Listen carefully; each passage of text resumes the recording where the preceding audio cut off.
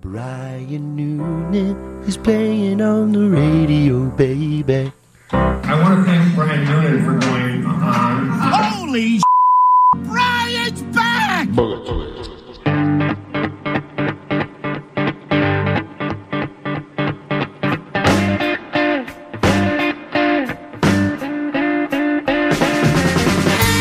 Good afternoon. Happy New Year. Brian Noonan on 720 WGN. Glad you're with us. Big show planned. A lot of pot talk. That's right.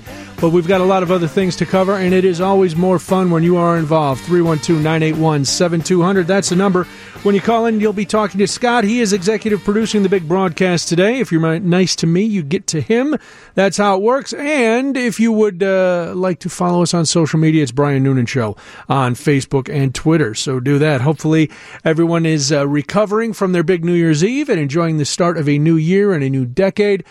Kim is here. Very nice to see you, Kim. You too, Brian. It's been a while. It has been a while, and now that the football game is over, we get to start yakking. Did you have a nice New Year's Eve? Did you do anything exciting? Actually, the only really cool, exciting thing I did was, I live right across the river here now, and so I had a spectacular view of the fireworks along the river and at Navy Pier. So that was really cool for me since it was my first time. Now, I only saw the river fireworks on TV, but they looked spectacular. It was even really there. Beautiful. I hope they keep that tradition up. That looked like a lot of fun. Now, since you have a good perch overlooking it, were people lined up like they used to line up before? Were there people out? It didn't look like there was anywhere to stand. It looked like a lot of people were at Navy Pier. I don't know about the Riverwalk. We actually walked back from dinner last night about 9:30, 9:45, and there were people milling around and walking around, but it wasn't anything crazy. Huh. All right. Everybody was over at Navy Pier. Yeah, it seems like everybody was behaving themselves. And now, speaking of behaving yourself, there's a guy wearing a hat in the sports room, the newly married Mark Carman. I haven't seen him since his nuptials. Happy New Year, Carm. Happy Congratulations on your wedding. Thank you, Brian. Happy New Year to you, sir. Thank you. Now, is your first New Year's Eve as a married man? Did you tear it up? Did you just lay low like a lot of married people? What did you do? I did everything that I wanted to accomplish, Brian. I know you were here for a while. I was here in the afternoon. Then we went over to the Langham Hotel, which is where we had the wedding, a little drink to remind us of the fact that we just got married. Did you need a reminder? You forgot already? We wanted to get emotional, walk in the lobby and 2019 with a tear of joy. All right. And then we went and had some dinner, and my goal was to be in bed before the actual midnight hour, which I was, and I got to enjoy flipping through the old dial, got myself a smooch right at midnight, and was asleep at 12:01. Perfect. That sounds lovely.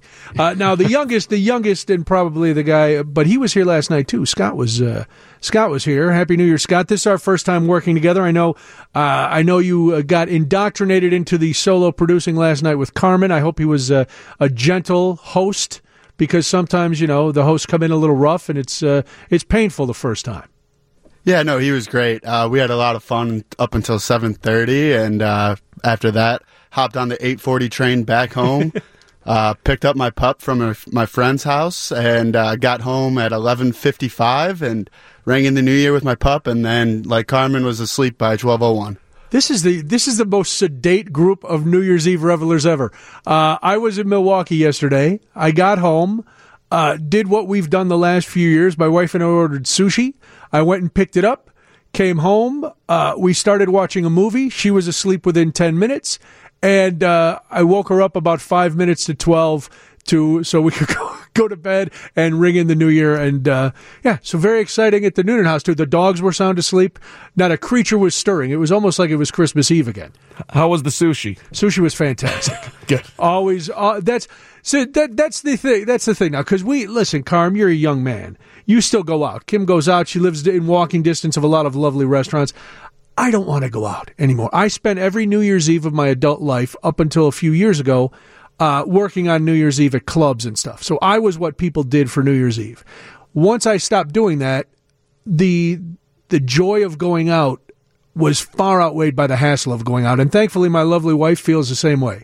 She's like, no, it doesn't make any sense. Why don't we just, sometimes we'll have people over. Back when our daughter was in high school, she would have friends over, and we'd have some people over. But it's so much easier to just, we get the sushi, we watch some movies. That's it. I had a couple of drinks. That was fine. I'm with you. Overpriced, too much hassle, Right. all of and it. the expectation, the pressure that you have to have a good time. I spent $150 on this ticket. I better have a great time. No, you're jammed in a ballroom with 5,000 other yahoos. I'd rather stay home and watch the local coverage on television, which was, oh, man. 312-981-7200. I want to get your thoughts on, now, Channel 2 opted out of the whole New Year's Eve fall-to-all. But Channel 5 had a special, 7 had their legendary special, and Channel 9, WGN, had one. And I'm wondering which one you watched. Were you like me? Did you flip around?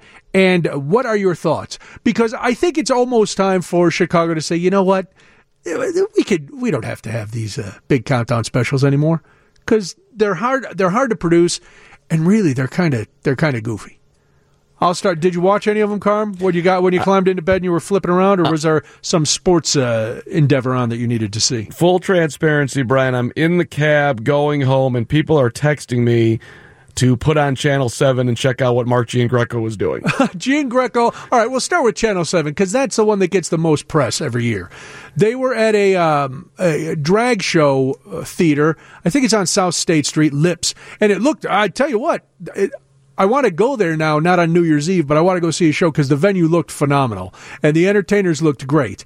I'm not going to add Mark Giangreco to that list for looking great in drag. Now, you know, he doesn't, that's not his stock in trade, but he and Janet, I think they're getting tired of this. They're buying into all the hype. They took away the fun last night because now they created, part of the fun of watching them was the online kind of black market Channel 7 New Year's Eve bingo card that people would play on Twitter and things. You know, when they were going to kiss, who was going to get drunk, who was going to talk about whatever. Well, then they co-opted it in an effort to kind of say, hey, we're in on the joke. We don't want you in on the joke. You are the joke. You can't be part of it. You need to stay distant, stay above it. But they didn't. They got down and they wallowed in it, and it was just it's uncomfortable to watch. I appreciate the effort. I put it on. I flipped around. The whole drinking on television thing, I don't know. Maybe I'm just a prude here, Brian. I like a nice professional scene. People you like a more polished broadcast? Is that what you're looking for, like Carm? Don Lemon getting hammered on CNN? I don't want to see that. This is nobody wants to see it. And the thing is, the crowds are uproarious enough. You don't need to add to that. You need to be commenting on it. And yeah, you can be part of it. You can dress up, you know. Do I need to see Terrell Owens not Terrell Owens, Terrell Brown? Do I need to see T.O.? I do need to see T.O. dance. I don't need to see Terrell Brown dance with Cheryl Burton. I don't need to see that. Cheryl Scott. I'm getting all the Cheryls mixed up, all the Terrells mixed up. But you know who I mean. It's just awkward. It's very awkward. And then Janet Davies comes on with Giangreco, and the whole thing goes down. But I will say, I enjoyed theirs much more than Channel 5. Other than our good friend Jen DeSalvo, who looked lovely in her blue sparkly mini dress, Channel 5, awful. Just I watched it for like 4 minutes. I didn't see any of it. You're lucky. You would have had to gouge out your eyes. I'm operating with one eye. Had I watched any longer, the second eye would have been gone. It was horrific. I don't know who these people were that were on there. I understand they're trying. Here's the thing.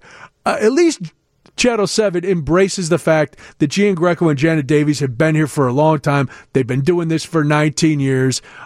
They embrace that. Channel 5 was trying to bring in people who looked like they were still in broadcast school. I don't know who these people were. They looked like they were about 18. They shouldn't have been drinking anyway. The guy looked like he was wearing his dad's tuxedo. It didn't work for me at all on Channel 5. How was the big WGN? We'll get to that after this because I think, overall, I left them for last. And you know what they say about saving who for last? You save the best for last. Oh, so keep it in the family. Yeah, of course. Well, sure. I'm nothing if not a corporate shill, Carm. You know that. Nothing but shilling for everybody here. Kim, are we doing teases? Do you want to tell us what's coming up on the news? We can or tease. Are we not? We can tease the weather and we can tease the traffic. How about that?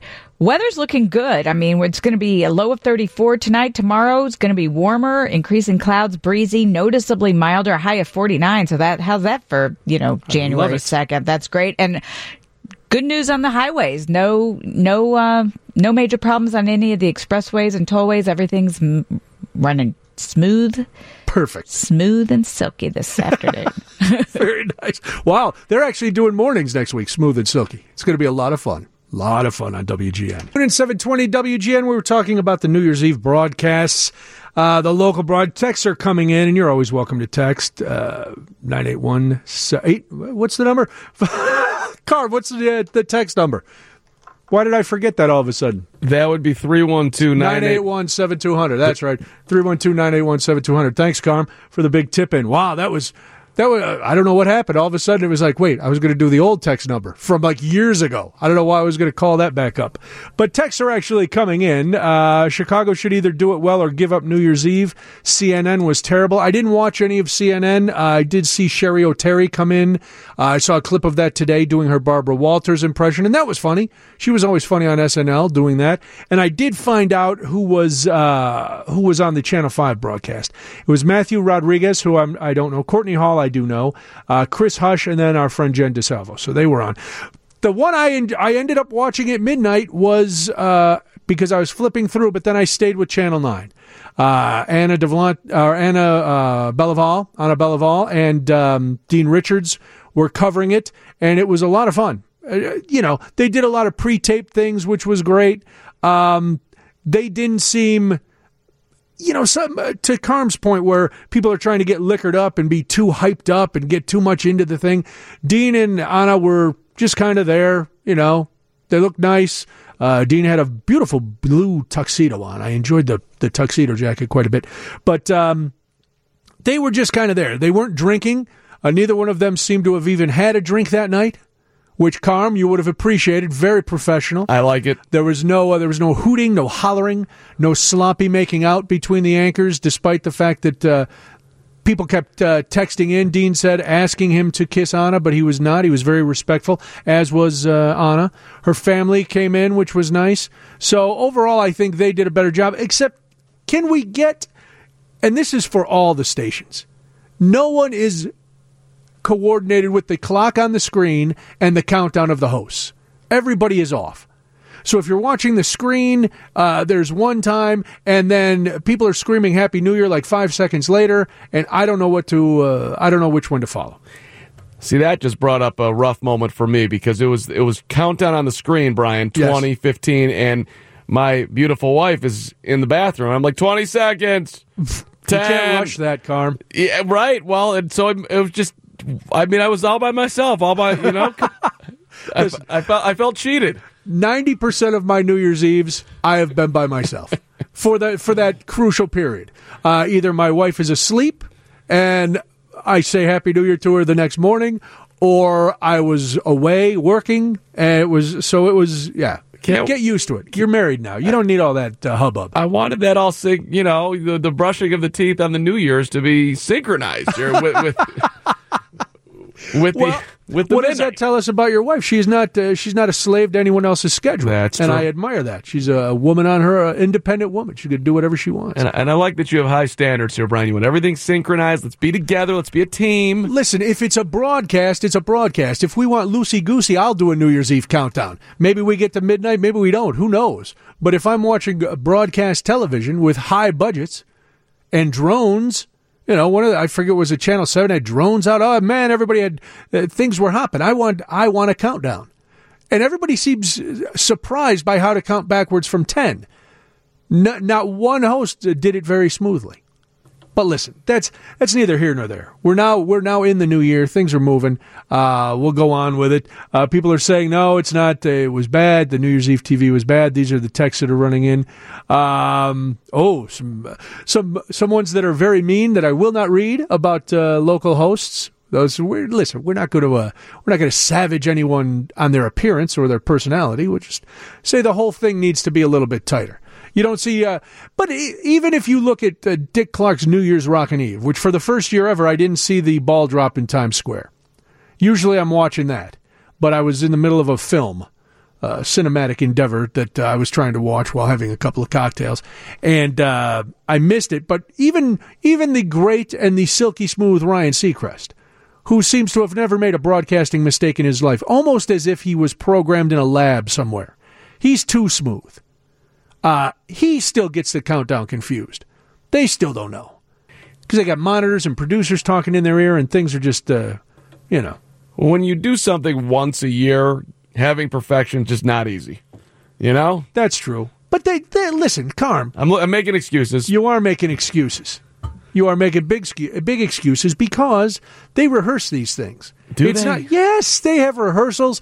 They have the people come out and they sing and they dance if they're doing one of those. You think Cheryl Scott just went out the first time last night and danced like that? Yes. Do you really? I do. I don't know if you know her personally, and that's why you're an apologist for Cheryl Scott. I don't. All right, but you think Terrell was able to leap over the bar and slip into a sequin jacket without ever practicing that move? Okay, now that I didn't see. That sounds like a move that must be honed over many hours. Well, listen, Cheryl also had to rip off a garment while spinning around in some like go-go boots and a mini skirt. So again, I'm doubting they didn't just walk off the street and go, all right, here's what we have in mind. We're going to do a New Year's Eve thing. We'd like you to dance in a huge choreographed bit with fake waiters and waitresses, and we're going to have you not only dance by a bar, but then you're going to dance your way out of Navy Pier onto a giant stage and continue dancing. I'm telling you, they rehearse this at least once or twice. I believe you, Brian. That sounds very logical. If only for the technical crew, who is going to get, the people running the cameras have to know where to point them. I guarantee you the people that work last night are so happy it's over. Oh, yes, there's absolutely no doubt. I'm sure at 12:05, every person on those crews were getting hammered. Like, oh, God, we only have 364 more days till we have to do this again. Right, please don't make me do this in 2021. No. Please. There's got to be a point where we go, okay, we can't do this. They tried with that Chi-Town Rising. Remember that debacle? With right over here at the Hyatt when they had the star that was going to go up instead of drop. It happened. They did it for like 2 years in a row. Mario Lopez was here. Some Chi-Town Rising. It was and it was an abomination. Because they were going to try. Oh, we're going to make Chicago on par with New York, and it just made us look like we should actually be dropping a cow off a building. That's what we should be doing for New Year's Eve. We look like the biggest cowtown. Goofy, just look at us trying to be cool, and you get C-list celebrities coming on to host it, and no. So I'm glad that went away, but I have strong opinions on New Year's Eve. You really do. It does. It's hot takes, Carm. You know me. I say my hot takes for New Year's Eve. I mean, normally I feel like I'm out. I'm not necessarily dialed into the level that you're dialed into here, Brian. But maybe as I advance in my elder Carm state, that's right. I'll have a hot take or two. Once you realize that going out on New Year's Eve is not all it's cracked up to be, and you start staying home, and your wife decides she's not just going to be in the bathroom at midnight, she's going to fall asleep at 8:30, and you're sitting there by yourself pondering your future. You'll look to TV for comfort, and unfortunately, New Year's Eve TV will not give you that comfort. It will only give you agitation. It'll make you long for the days when you and your spouse could stay up late. That is better though than the single guy that's out in the bar that knows that he's not going to be kissing anyone and everybody. That's a rough one, right? That is, I would never go back to those days. Never. That was, let's see. Hi, I made Thanksgiving dinner once a year for 30 people and pull it off without rehearsal. A little bit different cooking dinner than putting on a television broadcast. From the 847, we really enjoyed the WGN TV coverage for New Year's Eve. I liked how they talked about upcoming events in Chicago. It was purely a hometown show. That's true. Linda has some commentary. Hi, Linda. Hi, how you doing? Good. Happy New Year to you. Happy New Year to you. Thank you. I just saying I flip around on the different channels, but every year I usually end up on Channel 7 because I want to see if Janet Davies and Mark Giangreco kids. Yeah. And it's sometimes, they give a pack. Sometimes they do like this big dramatic thing that's a big fake thing. And so last night it looked like it was going to be the typical little pack. And just as Janet goes in towards Mark, the female impersonator comes along, and Janet ducks out, and in comes so that was kind of cute. But Mark backed up. He did? It was funny. Oh. But the reason I called, for the first time that I ever remember seeing it, because I agree with you about the countdown. This time they had Jim Greco and Davies and Cheryl Scott, and I can't remember that nice-looking black gentleman Terrell that's Brown. on the channel. Yeah, and then Ryan Cheverini and Val, and then whoever that older black gentleman is. Jose they had Sanders. all four of them in their four little stations, but all four of them at the same time on the screen with the countdown, and they were all counting down backwards 10 in unison. Really? All right. I couldn't believe it. Well, I sit corrected then. Channel 7 knows how to count. That's good for them. Finally. But again, I think that's the first time I've seen that. So maybe they've been listening to people's complaints. Well, Linda, Happy New Year. Thank you for the call. Okay. Take care. Yeah, that's Jose Sanders was in Tinley Park. I don't know where. Ryan and Val were at Teatro Zanzani, and Dean and Anna were next door here at the Hyatt. So there are people all over. Oh man, all over the city. Then I like the suburban parties where you see all the dads in their, getting all dressed up and trying to, remember, honey, it's New Year's Eve. Wink, wink. Mm-hmm. All right, on the other side of news, cannabis is legal. What does that mean? Ryan Burrow will join us, so we'll do that after the news here on 720. Oh, good.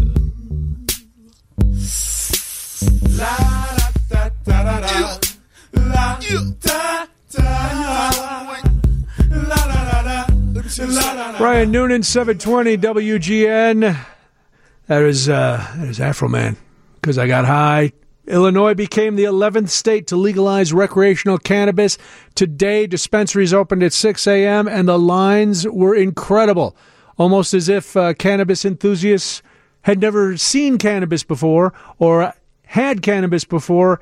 They were lining up for a number of reasons. Ryan Burrow has been covering this all day. Prior to today, he's been covering it, but he was out there today talking to people. He joins us now on 720 WGN. Ryan, what was going on? It seemed orderly yet insane at the same time. Yeah, it was. I was going to tell you that, after your little beef, I guess, with the local TV broadcast last night, maybe you need to take the edge off a little bit. I might. I've never had cannabis. I've never smoked marijuana. I've never had an edible ever in my life, which got me labeled a square the other night by my brother. Sure. But I don't have a problem with it. I was amazed because in my mind, I think, well, if you enjoy cannabis, you probably had some at home.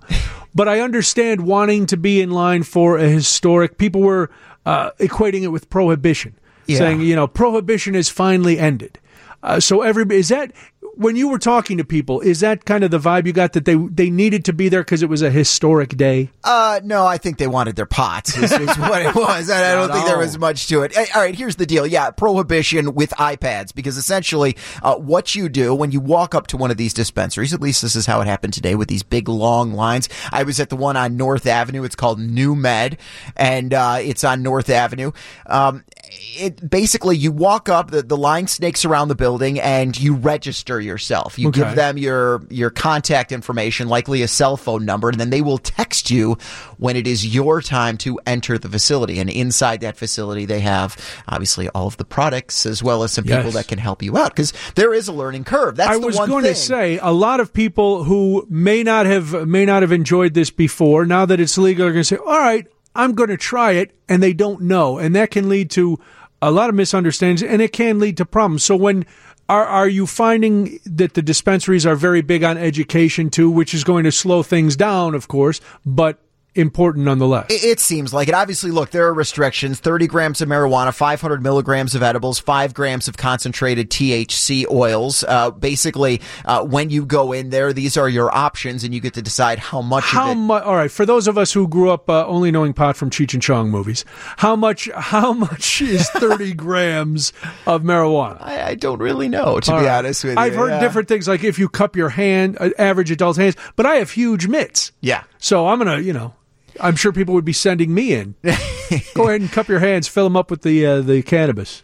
Yeah, a lot of people who were in line, they didn't exactly know what was offered. They didn't really know what it was they wanted. And so, yeah, it's like going to a wine tasting, right? Okay. Oh, okay, well, these are your cabs, and these are your Merlots, and these Right. are your whites. And, it sounded quite similar to this. So, basically, these people were getting in line 6 a.m. They'd get punched into the system. They'd actually go across the street. They had kind of a little holding area, which was nice. It was like Yeah, that 20 is degrees nice. outside. You gotta keep them warm. You gotta keep the customers yeah. warm. And then, they would get called in, and most of these people it took about an hour and a half. I have heard some stories. The dispensary in Lakeview sounds like it was 3 hours. I've heard as much as 6 hours. That's the one my Sunday producer Cody tweeted out an hour ago that he was at the dispensary in Lakeview. Okay. And they said 6 to 7 hour wait, and they close at 10. So you're pretty much going to be out of luck. There was a lot of concern, especially with the people who were showing up later in the morning, that maybe the product would be gone. Right. Which was the situation actually in Michigan a few weeks ago. They launched 5 dispensaries, and the product in the first weekend, a bunch of them were sold out. Now, what have you heard? Because that's been a big concern for people who have medical marijuana cards. Yes. That now that recreational was legal, became legal today, that they won't be able to get their medical stuff. And I've heard from different sources that, well, they're supposed to be holding back an amount, but that doesn't seem to be happening at some of the dispensaries. I spoke with one of the workers at the store, and he told me he thought they had enough of a supply. Now, keep in mind, this was at 10 in the morning, Right. 9 in the morning, and the line continued to grow. But he felt confident that they had enough supply. I don't know if that was to get them through the morning or what have you. But so the medical stuff and the recreational stuff is all coming from the same stock. Is that correct? They should be, yeah. Okay. Yeah. Although it sounds, according to him, that there were a lot of hoops to jump through. But I pulled some of my interviews. If you want to hear, I would love to hear. What do you got? Why don't we hear from some of the people who are waiting in line? These people are obviously in the cold, but pretty amped up. Can I ask you, have you ever been to one of these before? No, I never have before, no. What are you expecting when you go in or get signed up? And just hoping to get a good experience, get as much as I can possibly get, and do you already know what you're going to buy? Yeah, I have a pretty good idea of what I'm getting. Would you like to share? Yeah, sure. Just some very strong indica weed. Okay. Yeah. Right. Good. How about you? Sure. So what are you? What are you expecting? Yeah, when you what's the question? So I saw some pictures. Did a little research online. I'm expecting a very pleasant experience. I've been to a dispensary out in Colorado, so kind of know what to expect, but definitely very excited. Never thought that. In this early in my lifetime that it would be legal. Yeah. So, did you have this date circled on your calendar? Did you know you'd be here on New Year's Day? We had this planned out for a while because we're up from Wisconsin, so it was our plan to come down and visit just for this. Are you worried that the Kenosha County authorities are going to be standing there on the border waiting for people? We took the Amtrak, and I don't plan on bringing any goodies back to Wisconsin, so no, I'm not too worried. Would you know what you're going to buy? Oh yeah, definitely. Mostly edibles, maybe a couple strands of indica. So okay, say that again. Yeah, we're trying to get high. Yeah, did you have this date circled on your calendar? I mean, I've been waiting for this for a long time. Yeah. Everybody in this line called me at 6 a.m. saying we at the dispensary. I like that one guy. Hey, man, we're here to get high. Just here to get high. We're here to get high. And someone pulled out a joint and started smoking it right there. Now, there were police officers all up and down the area. Probably not the smartest thing to do, but hey, it's 2020, right? Because you cannot, that is part of the deal. Even though it is legal, you cannot smoke in public places. Correct. You can smoke in your backyard or on your deck or patio or balcony, and you'll be okay. But you can't just be strolling down the avenue, firing up your blunts. I do think those officers were more crowd control was the bigger issue. But, they brought up a couple interesting points. Number one, the people who are coming from out of states, which there were a few of them, Indiana, Wisconsin as well, cannot take it. They can use here. They can't take it back and use there. And that's one of the things. Wisconsin's been pretty harsh on that. A lot of the sheriffs are telling people, look, just so you know, it may be legal there, but it's legal there, not and they're here. saying that they'd have, if you're driving and you're fine, but your passengers has smoked, the Wisconsin State Police are saying just the smell is going to be enough to toss your car.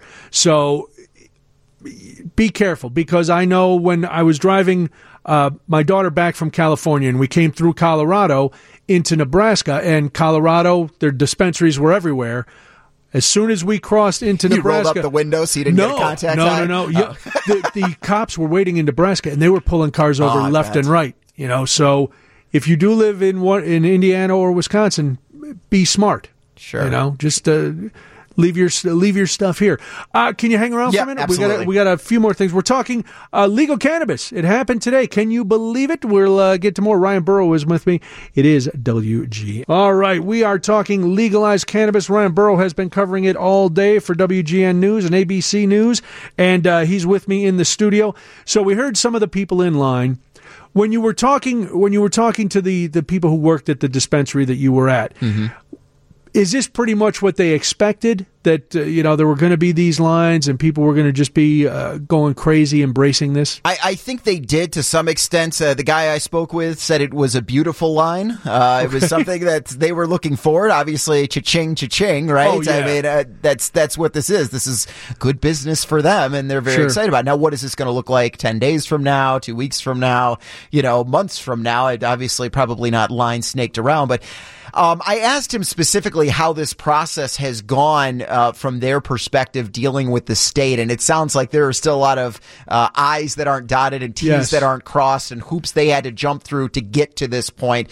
He didn't feel very comfortable with kind of how the state has handled it to this point, but the doors are open today. Right. The sales, the transactions are happening. I mean, it's all going to sort itself out, I guess. The state, we can be sure that the one thing that they are paying a lot of attention to is getting the tax money. And the product is taxed pretty high, correct? Yes. Yeah, and it sounds like, based on the potency, that the tax may fluctuate. Oh, okay. So less potent stuff, maybe less tax. It's going to be more expensive anyways, right? I don't even know. It's weird, though, because you talk to people about this, and it's very much like beer. If we're talking Miller Lite versus some Lagunitas, beer, there's a difference in the volume and the strength and everything like that, and the cost as well. Yeah, people are willing to pay $25-$50 for a bottle of some barrel-aged beer. Sure. They're going to pay more for high-quality cannabis. Did you have other other stuff? Why don't we listen to, these are people, they came out, they had made their purchase, they had their black bag, they were sauntering out. I managed to grab them. Here's my conversation with them. Well, what was that process like?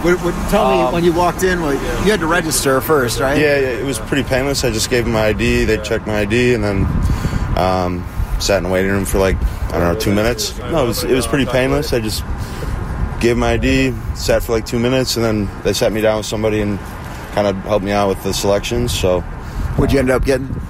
I ended up getting some edibles and a little bit of marijuana. I don't know what the flavor was. Sour sherbet, something. I don't know. Were you looking forward to this day? Yeah. It's a lot easier than having to go through illegal channels. This makes it a little bit easier, and for something that's not that harmful compared to other things that are like alcohol and stuff like that. I feel like it's about time. Sure. Have you ever done one of these in another state? Colorado? No, I haven't. Okay. Have you done it? Yeah. Did you go in? You went in there already? What was the process like here in Illinois? Fine. Yeah, it was quick. Fine and quick? What'd you end up getting? Pretty much the same thing. 3 packs edibles and then some flour. Okay. All right. How long were you guys out here in the line? Got here about 7:30, and then went and got some breakfast around 8:15, and came back and got texted right away. So we had about an hour in total once we put our names in between going to get breakfast and then coming back. It wasn't that bad at all. So that's how you buy marijuana, people. You go have breakfast and you come back. There you go. It's still now Were there any people out there protesting? Because there's a lot of people. For all the people that are celebrating this, there are people who are still saying this is not a good thing. There are some risks associated. There are, and they've let us know on social media. That's for sure. That there are people that are still not happy with this. The people in line, we heard a lot of bros there. Let's just be honest. Yeah, there are a lot of younger guys kind of bros. I was going to ask. It sounded like everybody was early to mid 20s. I want to point out that when I was walking the line here, there are people who do not want their name out. Sure, there are people whenever there's the media out there that thinks there's going to be pictures of them taken. I did take a faraway shot. You can't see any faces just to show you the line. But obviously not everyone wants to be outed by their boss or family or whatever Well, that they're there. So these are the people that were willing to talk. Now, Sure. I talked with a combat veteran who said that he was anxious and he was looking forward to talking with someone in the store about things that would help him with sleep and anxiety because he was never diagnosed with anything and never had the opportunity to get medicinal. So that this is an option for him. Right. I did see some older people in line, probably in their 60s. Okay. And yes, there were women in line too. I know I got a lot of dudes in there, but there were women that just didn't want to talk. So. Well, and because there's still, let's be honest, generationally there is still a stigma, and I don't know how long it will take for the stigma to go away, and whether it's deserved or not, it is what it is. And to your point, people don't want to mention, you still, even though it's legal, there's some businesses and some professions, you can still be fired for this. Yeah. Businesses have a right, they can have zero tolerance policies. So it's not carte blanche now for everybody to just be high all the time. Sure. There's still, just like you can't show up to work drunk, you can't show up to work high. Well, you don't want to put that thought in your boss's brain that, hey, this guy operates heavy machinery, and here he is on the news talking about all the pot he just bought, Right. you know, so, yeah. So now, when you got to go in, are the menus very detailed? Is that what they give you? So I know they said they can't, anything on display is empty because the product has to stay locked until it's actually like service handed merchandise, to somebody. right? Yes. Where everything's on right. You can hold the empty box and go, man, this looks great. Yeah. You know what? I actually wasn't part of the indoor process. Inside the store itself, where I was not large. In fact, that holding area where they said they waited seems to be where they were getting some kind of counseling as to what was available, what they'd be allowed to purchase, what might be the best for them. So now we were talking. How many dispensaries open today for recreational? Oh, Kim, if you're listening right now, what was it, like 32 across the state? I want to say 7 in Chicago. I think it was 36. 36. Okay. Yeah, I believe it was 36. Now there's somebody on the line, and I want you to stay here too, Ryan, because you'll ask some good, good newsy questions. Nick claims he can answer questions about how permits are given out in the business. Nick, are you involved in the business? Yeah. Thanks for taking the call, and thanks for having a conversation, even though as a non-user, that's the way to just facilitate education. But, yeah, I applied for a dispensing license through the social equity lens.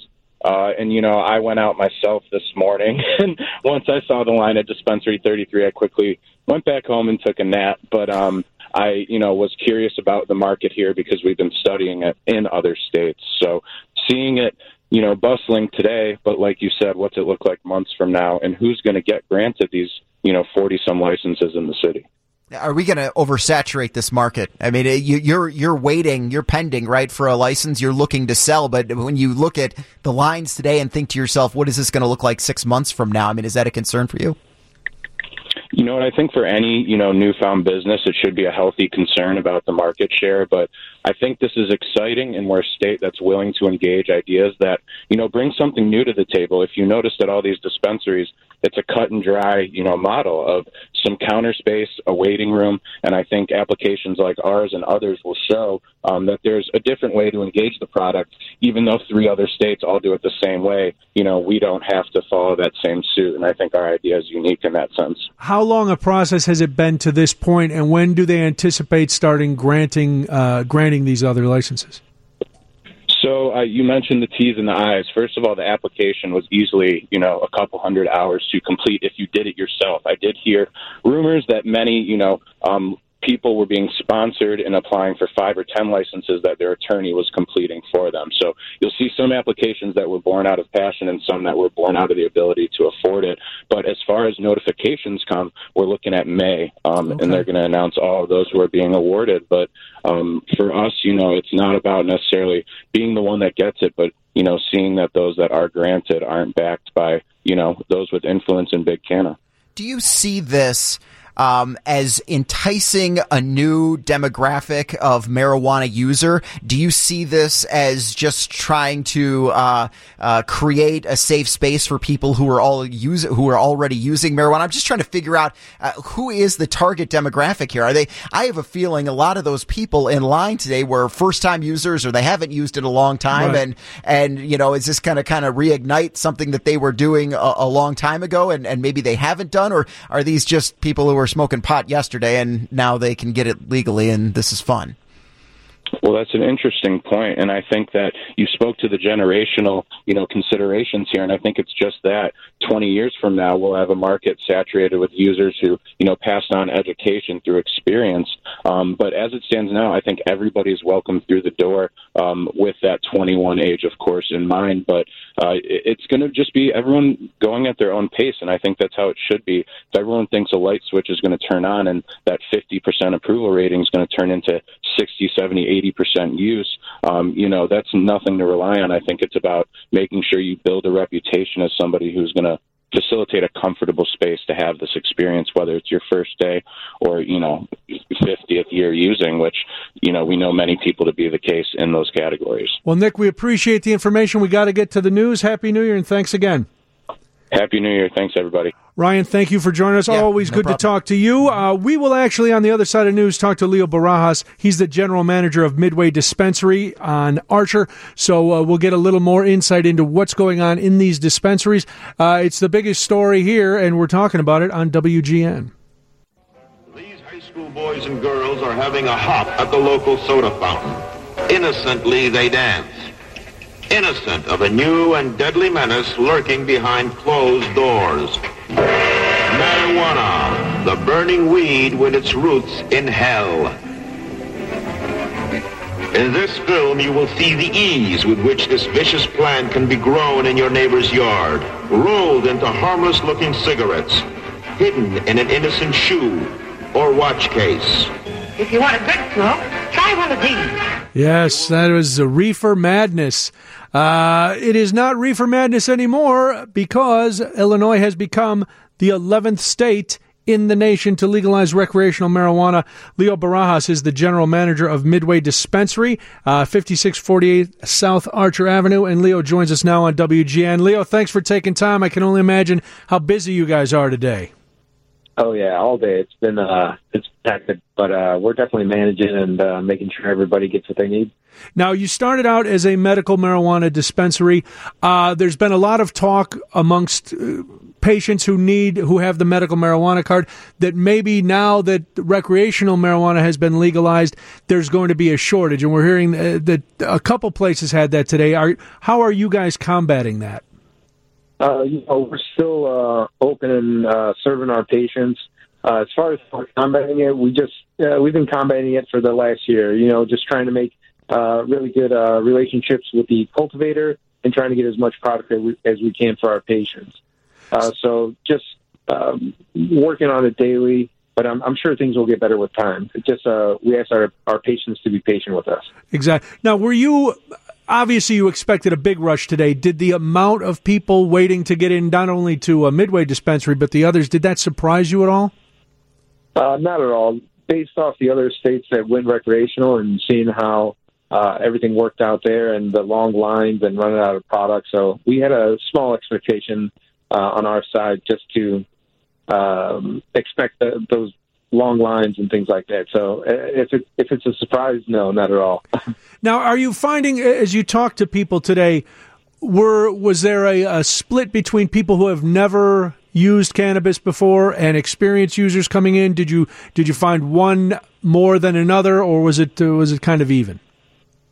I would say 50-50. I really do think we have a wide variety of patients here. So it's going to be from the inexperienced to the experienced user, young, old, and it's such wide variety that we have to just know how to meet the needs for everybody, whether it be the new users, having them go low and slow their first couple of experience, or the more experienced user that's looking for the high potent product. Now, that's a term I've heard a lot over the last couple of weeks as people are explaining what happens when you go into the dispensary, and especially for new users. Low and slow, is that especially for edibles, or is it for smokable stuff as well? And explain what that means. Yeah, so for edibles specifically, we like to start the patients off at a dose of 2.5 milligrams to 5. For smokable products, it's a little bit harder to dose, but we usually try to say take a puff or two of it and then put it down for a few minutes, and then you can always go back to it if you need more of it. Okay, and what kind of education do you guys do when somebody walks in who's never been to a dispensary before?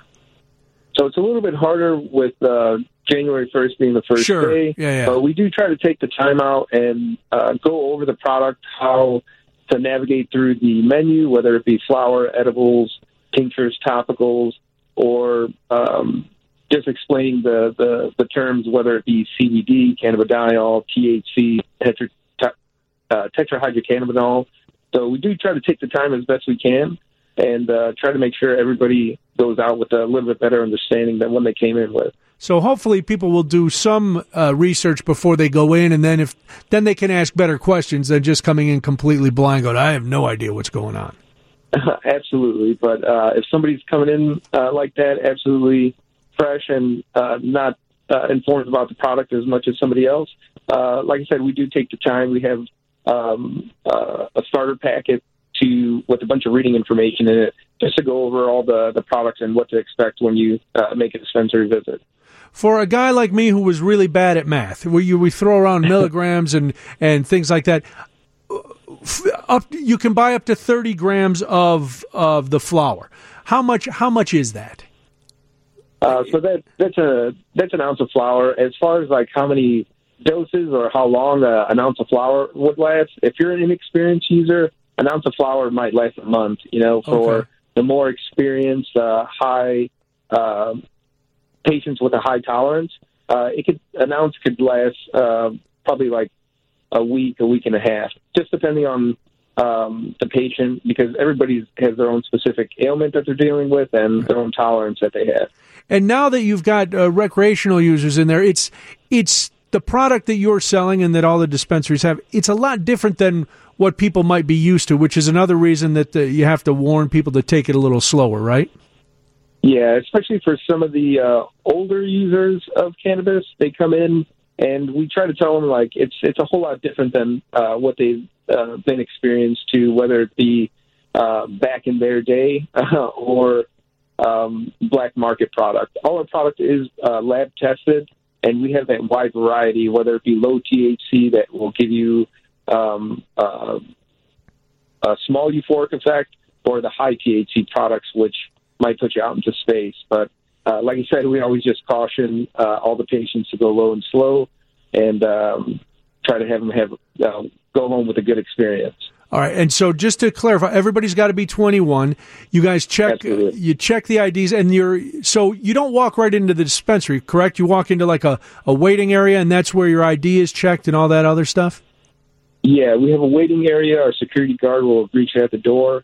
They'll let you into the lobby, and that's when one of our bud tenders or product specialists will verify your ID, have you wait if there's a wait to go into the back onto the sales floor. But once you're on the sales floor, we're just going to double-check your ID and make sure we're compliant with the state and get you going from there.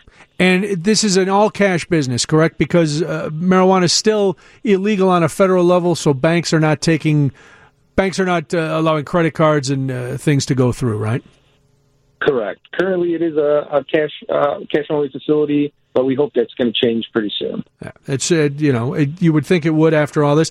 Anything else people need to know? Do you expect? How long do you think these huge lines are going to last? Obviously, the novelty of the first few days is going to be big, but how do you see things shaking out after a week or so?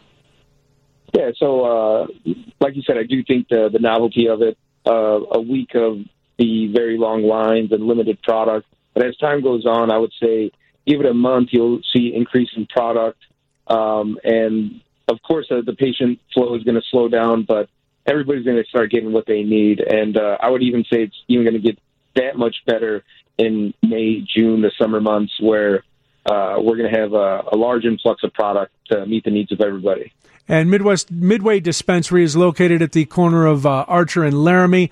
MidwayDispensary.com is the website, so you can go and check out all the hours, get in touch. And there's what I like there, even on your website, there are a lot of frequently asked questions. You can get a lot of different information right there, which I think, it doesn't matter whether you're buying cannabis or you're going to buy bourbon or you're going to buy anything. You're doing some research on what you want to buy before you go in. There's still people who think this is a bad idea. for the recreational part. Now, you started on the medical marijuana side, which I've been a proponent of for years.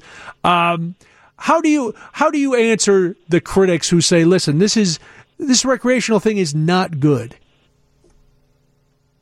I mean, you just have to see what happened in different states, whether it be economic surpluses or just relief that patients are getting and not having to deal with black market, avoiding lawful penalties and things like that. So overall, on our end, we always think it's a positive step forward to go recreational.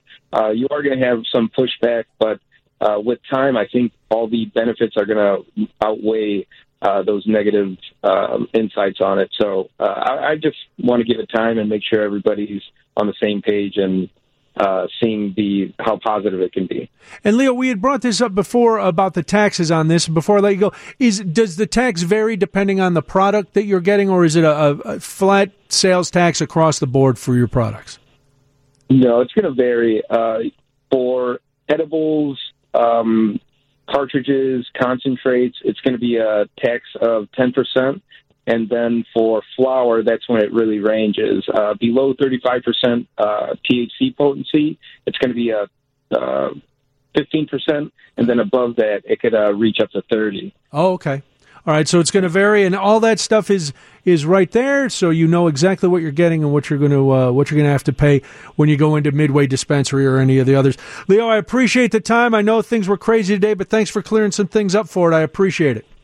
No problem. Anytime. Thanks for having me on. Take care. That's Leo Barajas. He's the general manager of Midway Dispensary, 5648 South Archer. You can go to midwaydispensary.com. They are open today until 6, so you can swing in and go to the website, find all that out. All right. I'm getting some texts for people who are, upset about this, think this isn't a bad idea. Here's what I'm wondering, and I want to hear from you at 312-981-7200. If you're like me and you grew up in a certain generation where, I've never been a cannabis user. I was always taught that, we're not supposed to do any drugs. And I know, listen, that's what I was taught. That's what, up until today, that's what I told my daughter, too. Don't do drugs. Well, now, if she wants to smoke pot, it's legal. I have a beer, I have a drink, which is also a drug. We know that people get killed by drunk drivers all the time. We know that people have abused alcohol. If you have a drink and you tell your friends or your kids not to smoke pot, both now are legal. Are you a hypocrite? 312-981-7200. We'll talk about that a little bit after this on WGN. Brian Noonan, 720 WGN, 312-981-7200. Are you a hypocrite now if you tell your kids not to smoke marijuana because it's a drug, don't do drugs, but you're drinking? Now, we could have always asked that question, obviously. However, now, with marijuana being legal, it makes it that much harder. And the big argument is, listen, marijuana is a gateway drug. If you start smoking marijuana, you're going to go into harder, more illicit drugs, and it's going to be bad. Well, there's a lot of research, a lot of studies that say maybe that could happen, but the vast majority of people who smoke marijuana never move into harder, more illicit drugs, just like the vast majority of people who have a cocktail never become alcoholics. And the vast majority of people who have a drink never, drink and drive or commit some sort of violent crime because they're drunk.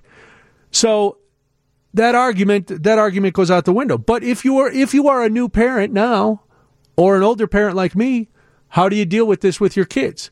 Thankfully my daughter's 23. She now has the ability to make her own decisions. I hope I've laid a good groundwork, and she knows that I've never been a user. So I'm hoping that kind of rubs off on her a little bit. But she will make her own decisions, and I don't feel like a hypocrite. I think even with it being legal, there's still, I don't know. I still live under that stigma, and it's because I'm an old man. I grew up with reefer madness. And all my friends get high. I don't think I have one friend who doesn't get high, and it doesn't bother me. It's just not for me. Somebody texting in from the 224, you said you've not tried marijuana at all. Well, this is the best time for you to try it. I believe if you try it, you will say, why did I not try this before? I bet you will like it, which is the biggest reason that I never tried it, because I was afraid I'd like it. And listen, I don't have the money for cannabis and Doritos. I just don't. I don't have that in my budget. So I was not going to give in. I know my personality. I know that if I like something, I was going to, I like drinking, but thankfully I know when to pull back. That wasn't always the case, but then you mature. I don't know how that would have been. Again, maybe I would have liked it. Maybe I wouldn't have liked it. I know some people try it and it's like, no, I tried it a few times. It wasn't for me, but I don't know. Carm, someday you might have a child. Now that you're a married man, I don't know what's in your plans. I'm not trying to pressure you. Take your time, do whatever you want to. But have you thought about that now? How you would deal with this situation? Not easy conversations, right? Because you don't want to make it something that's restricted, which then you all of a sudden have a child that wants to rebel and do things. Exactly. So but you can't be too. See that. There's always that chance that they're going to rebel, but then you can't be too lenient because it goes the other way. Because kids do want some sort of structure. They do want guidelines, and hopefully you raise a child who's smart enough then to take that advice that you've given them and make good decisions for them. Are they the decisions that you would always make? Absolutely not. But you want them to be able to make good, responsible decisions. Right, being a parent, having standards, all that is good, obviously. I think this comes down a lot for me, Brian, to your personality. Do you have an addictive personality? If you do, then going down the marijuana road is probably not for you. Because who knows where that goes. But if you don't, if you can try something, and just like you can have a beer or a glass of wine, of course, then I don't feel a huge concern. And the way what you're talking about, the legal versus illegal thing, like I know there's huge lines today. But my assumption is that most of these people were doing this before. Exactly. So it's not like, it's legal. Now all of a sudden I'm going to come out of my house and buy marijuana. Yeah, I'm not going to change my mind just because it's legal now. You're not going to see me, sitting in here with a giant brownie going, hey, man. Well, now it's legal. So now it's legal, so now I'm going to go crazy. Right. I go over the speed limit. I don't follow every law out there. No. So, I'm just wondering, is this going to come back to the state of Illinois and us taxpayers in any positive way? I'd love to see that happen, as will we all. They're collecting a lot of taxes. It's supposed to go into a general fund. It's supposed to be all earmarked. But I don't know if you remember when the lottery started, that was all going to go to pay for, and the tolls were going to go to pay for things, and those were all supposed to be temporary. Education was supposed to get all this money from the lottery. All the schools were going to be taken care of because now we were gambling on the lottery. Yeah, that didn't really work out. So all this, they better cough up some of this tax money because there's going to be a lot of it rolling in, and when they give out the rest of these licenses come May, there's going to be a lot more, and that was part of the big push to get recreational marijuana passed. Was that look, it's going to be a financial windfall for the state. So. Right, we'll see. and where we're at as a state financially, we need multiple windfalls. Unfortunately, yes, we do. So, all right, here's a couple things just so you know. I mentioned this before, but you can't smoke out in public. You can't just be wandering around the bean with a blunt. No, you can smoke at your house. You can smoke on your patio or in your own backyard, your balcony. That's fine. You won't get a ticket. I also mentioned this. You can still be fired because private property owners, such as landlords and employees, can ban pot consumption. Companies can still fire workers under zero-tolerance policies. So make sure you know what goes on at your job. Don't just assume that you'll be able to smoke as much as you want and go into work. You can't grow it at home. Only people with medical marijuana patients can grow plants on their own, but everybody else, no. You can't drive while high, obviously. Sales by individuals will remain illegal, so you can't sell it to somebody else. And you can be fined $50 for the first offense if you're smoking in the wrong place, $100 for subsequent violations within the following 30 days. You need to show your ID, you need to be 21, and you need to have cash. So And I also saw a report the other day that a lot of these dispensaries are adding security and they have ATM. They have security inside, obviously, but they're adding some parking lot security, and they have ATMs on the premises to avoid having people show up with a lot of cash, because it is expensive. So they don't want people coming into the parking lots with pockets full of cash and becoming potential targets, so you can always use ATMs there. I don't know what the fees are. You're going to pay a lot to use ATMs anywhere. All right, we got to do this. One quick text. Brian, I believe that to be a good parent is to be a hypocrite. You want your children to be good and safe. Just because I made mistakes when I was young doesn't mean I won't warn my children not to do the same thing now. Good point from the 224. All right, we got to do this. Then it's news time. Here the next couple days, and then Ro will be back on Monday. So we'll be here till 7 o'clock. 312-981-7200 is the number. Carm, you were talking about David Stern and his passing. You had comments from Michael Jordan. What do you think, as the sports guru here this afternoon? What was Stern's biggest legacy for the NBA? Well, he had tremendous timing, right? I mean, he enters the league right when Michael comes in 1984. You can't, plan that one out. But that'll help. But he really globalized the game. I mean, the biggest thing that I think a lot of people point to is, and it's correct, is you had the NBA enter the Olympics, and you had the Dream Team in 1992, and there they are in Barcelona, and Jordan's all over the buildings there, and it just became a much more global game. So he had a lot of incredible factors coming together, and LeBron James coming along didn't hurt. At one point, he intervened and stopped a Chris Paul trade, that was when the league turned on David Stern, and he was trying to orchestrate Paul not going to the New Orleans Pelicans at the time. But here's a guy that's a very astute businessman, Brian, and helped grow the league. There's no doubt about it. And the comments from Michael and Scotty and so many others, speaks to the level of respect he had. Other than that incident with Chris Paul, was there something that you hate to speak ill? Was there a mistake that David Stern made? Something that on the opposite side of the ledger, you'd go, he could have handled this differently. I mean, you can always nitpick. Did he?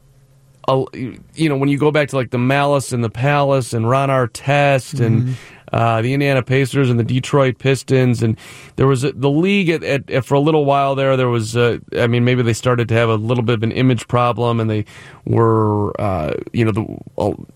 I guess, when you're worried about corporate America, how do you want your guys to be dressing when they're walking in the arena? Sure, there was that big thing about having to wear suits. He wanted everybody to wear suits. Right, and so that was a little bit awkward at the time with the players. But overall, you can't really chip at David Stern. The league went from being on tape delay in the NBA Finals to what it is now. So he's just... he'll forever be. I mean, he's in the Hall of Fame. He'll forever be a legend in the game. And Adam Silver is the commissioner now. Learned under him, so part of what Adam Silver's doing, and he's incredibly well respected. Particularly the way. I mean, Silver started off replacing Stern. He walked right into the Donald Sterling situation with V. Stiviano and all that. That was incredibly awkward. So, Silver taking over is part of Stern's legacy as well. Very nice. All right. Well, sad day in sports. But a new day here, new decade, a new year. We look back a little bit at 2019.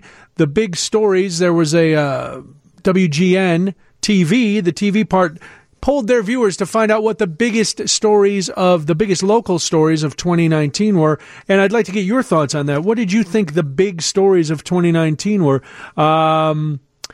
Here now... Carm, I'll let you answer to this one. A text. Stern cooked the 85 draft to make sure that Patrick Ewing went to the Knicks.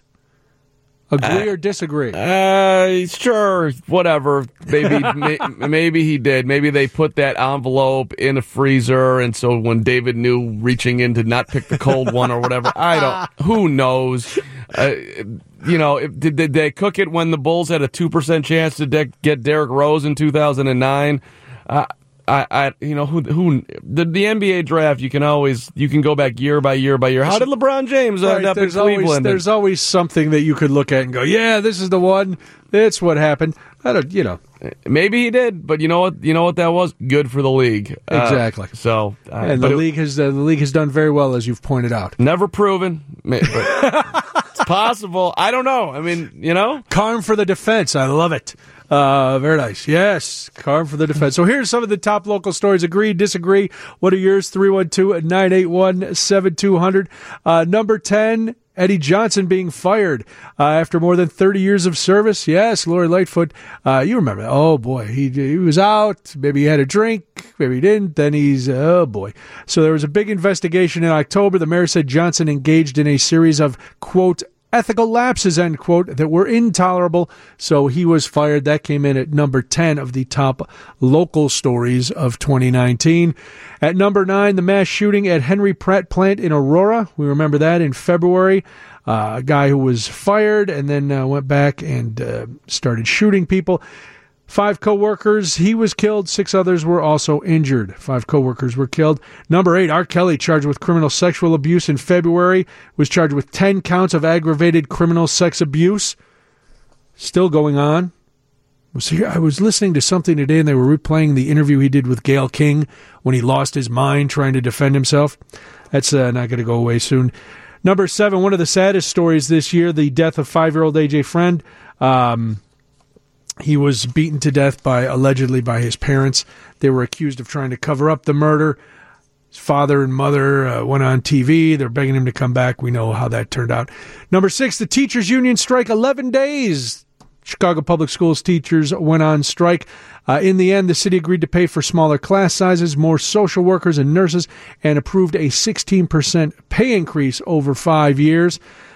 Number 5, the bill signed to legalize recreational marijuana, which we've been talking about all day today because whether you agree with it or not, the cat is out of the bag, and it is the biggest story in the state today. One of the biggest stories around here today as lines go. Now, most of the dispensaries will be closing up pretty soon if they haven't closed already. So if you listen, we talked to a manager of a dispensary. We've talked to Ryan Burrow, but if you were in line today, I would still like to talk to you. We can text or jump in because there's a couple other stories regarding this that I want to get to. But if you were in line, give me a call. You don't have to use your real name. I understand some people don't want to do that. You can tell Scott whatever name you want. He's going to believe you. Tell him you're Cheech, Chong. I don't know who you are. But 312-981-7200 if you want to jump in on that. You know that's the big story. Helped mold 2019. Number 4. The Humboldt Park Gator.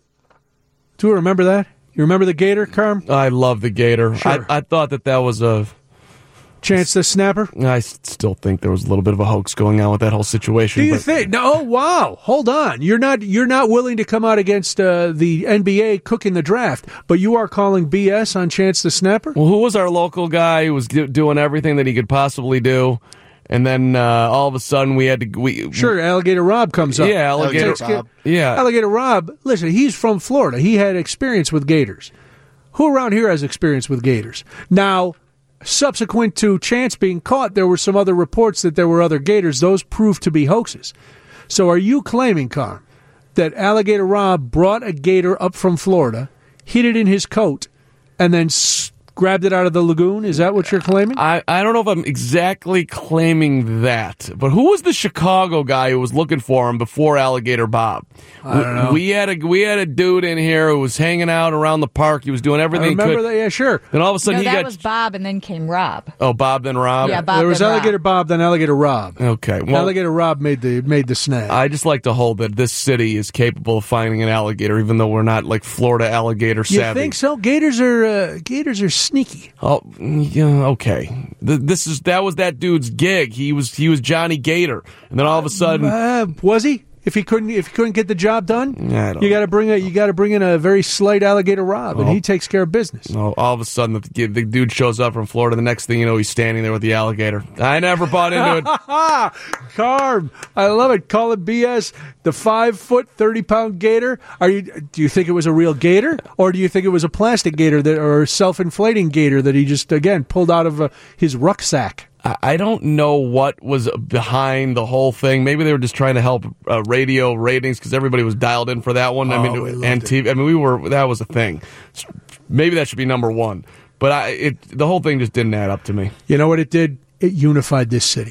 For a couple of weeks, we were all one. We were all holding hands, singing Kumbaya for a gator. We wanted this gator caught. I don't know what we wanted to do with it once we caught it. deep fry it, make gator bits, make a belt out of it. But we wanted this gator caught, and it didn't matter if you were Republican, Democrat, pro-Trump, anti-Trump, everybody was fixated on the gator. So if you are correct, Carm, and it was a hoax, I say God bless that hoax. Hey, I'm all for this hoax. Fair enough. Nobody was hurt. Well, we don't know. The gator allegedly taken to a farm in Florida, just like when your dog would disappear and your parents told you they took it to a farm in Wisconsin so it could run around. Yeah, it's a good point. Yeah, that gator got a bullet in its head. We should get a live video of that gator, see if he's still enjoying the new year. Well, they supposedly during the hurricanes they moved that gator to a safe spot. I don't, that's when I start going, all right, I don't buy any of this. They're just going to let the gators run free. But I for one took joy in Chance the Snapper being caught. So maybe I'm not as cynical as you, Carm. I thought I was. I thought I was much more cynical. This was just one corner of my cynical world, Brian. So you can still lay claim if you'd like. No, I don't need to. I'm just I'm shocked by it, quite frankly. All right, the last few top stories that shaped 2019. Your thoughts are always welcome. 312-981-7200, and we'll get to so much more on the other side. It's WGN. Jill here from America's Bath. When people hear us on the radio talking about our beautiful cultured stone bath and shower systems, their first question is always, what is cultured stone? Well, it's high-quality crushed stone and marble that makes for an exceptionally strong, beautiful, and long-lasting wall surface for your bath or shower. That's also easy to clean and surprisingly affordable. Cultured stone looks as good or better than traditional tile, but costs thousands less. It comes in 60 different colors, so you have maximum flexibility. And because we're replacing your existing bath and not just covering it with a flimsy acrylic liner, our products are perfect for homeowners who are looking for beautiful, easy entry showers and tubs. Bottom line, you have to see and feel the cultured stone to really appreciate the difference. Call for a free in-home demo and estimate at 888-709-BATH. That's 888-709-BATH. Or online at americasbath.com. America's Bath, perfect solution for senior bathroom remodeling. Haul packages for a living? A gas-powered Mercedes-Benz Sprinter delivers. Transport people? A Sprinter van with 0% financing is a 5-star idea. If food delivery is your thing, then a gas-powered Sprinter caters to you. And if you're a general contractor, the Sprinter with 0% financing nails it.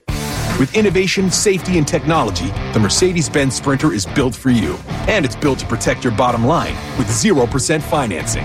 The Mercedes-Benz Sprinter, starting at just $33,790. Gas engine, 0% financing, and starting at $33,790? Now that's a Sprinter that delivers. Mercedes-Benz. Vans. Born to run. MSRP excludes all options, taxes, title, registration, transportation charge, and dealer prep fee. Options, bond availability, and actual dealer price may vary. See dealer for details about costs and terms. Only valid on 2018 or 2019 Mercedes-Benz Sprinter vans excluding cab chassis. Qualified commercial customers only. Financing offer valid through January 2nd, 2020. For News at 10, watch WGN. Micah Mater, Joe Donlin, Dan Roan, and Chicago's most trusted meteorologist, Tom Skilling. For TV News at 10, watch WGN, Chicago's very own. All right, we are counting down the top 10 news stories, local news stories that shaped 2019, according to WGN TV viewers. A lot of controversy over number 4, which was the Humboldt Park Gator. Carmen saying it was all a ruse. Me choosing to believe that a gator can be elusive. For 2 weeks, this gator, or at least a week, kind of eluded capture and then was captured by Alligator Rob, who was brought in from Florida. I choose to believe, Carm. Number 3, the death of 19-year-old Marlon Ochoa Lopez. You remember this horrible story, 9 months pregnant. She was killed and her baby was cut out, and the Figueroas are facing first-degree murder charges. Number 2, Jussie Smollett claims he was attacked in Chicago. This is a story that will never end. Jussie, of course, claimed that some Trumpers attacked him. They put a noose around his neck. They did all of this. Then it came out that maybe he hadn't really been attacked and he had filed a false police report. Former Mayor Emanuel and the Chicago Police Department went after him. In November, he filed a counterclaim against the city alleging malicious prosecution. So this story is going to go on. And the number 1 local news story that shaped 2019, according to WGN TV viewers, Lori Lightfoot wins a runoff election in a landslide, becoming Chicago's first African-American female mayor and the city's first openly LGBTQ mayor. So now Lori Lightfoot is the mayor and getting to deal with all of this and seeing what's going on in the city. So there you go. Those are the GN viewers. So somebody from the 412 saying the top news story is Carm got married. That is the most. I'm gonna, that was big. That was sure. It was a big story. I don't know how much it impacted the entire area, but it did impact a swath of the area. I will give it that. Absolutely no doubt about that. Congratulations again to Mark Carman. Thank you, everybody. You're welcome. And to Alligator Rob. Look, and I'm just. By the way, I'm really enjoying going back through the news stories from that time period. Are you got the microfiche out? The alligator, a male, is 5'3", about 30 pounds. 30 pounds. Frank Robb, the reptile expert. Yes. So you're just for 1 second here, Brian. That gator was hanging out in someone's apartment here, and they decided that they didn't want to have the gator anymore, and they just dumped him into the lagoon. That's how it goes, Carm. A lot of people used to do that with turtles and other little pets. Sometimes you get it and you don't know what to do with it, and then it's like, well, I can't, I'm not going to kill it. What am I going to do? Well, alligators like water, so I'll take it to the water, and they let it go. Yes, that part makes perfect sense to me.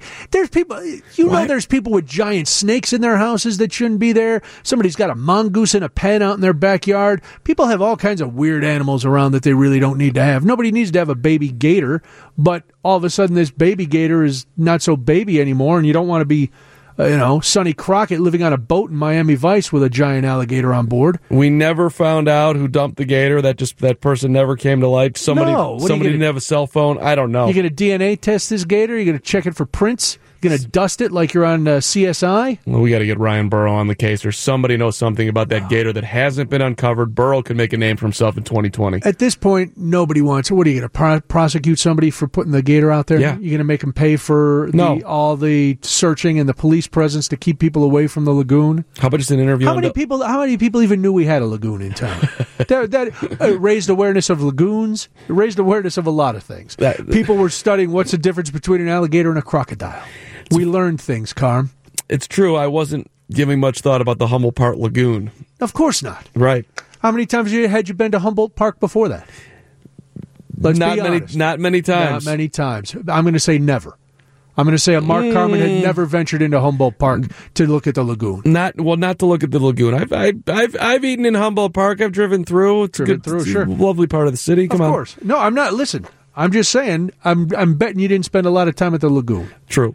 All right? True. But now people know there's a lagoon. It's a big tourist destination. Nike Town, #1. Humboldt Park Lagoon, #2. A lot of things going on. The city very excited about it. They're going to put up a concession stand.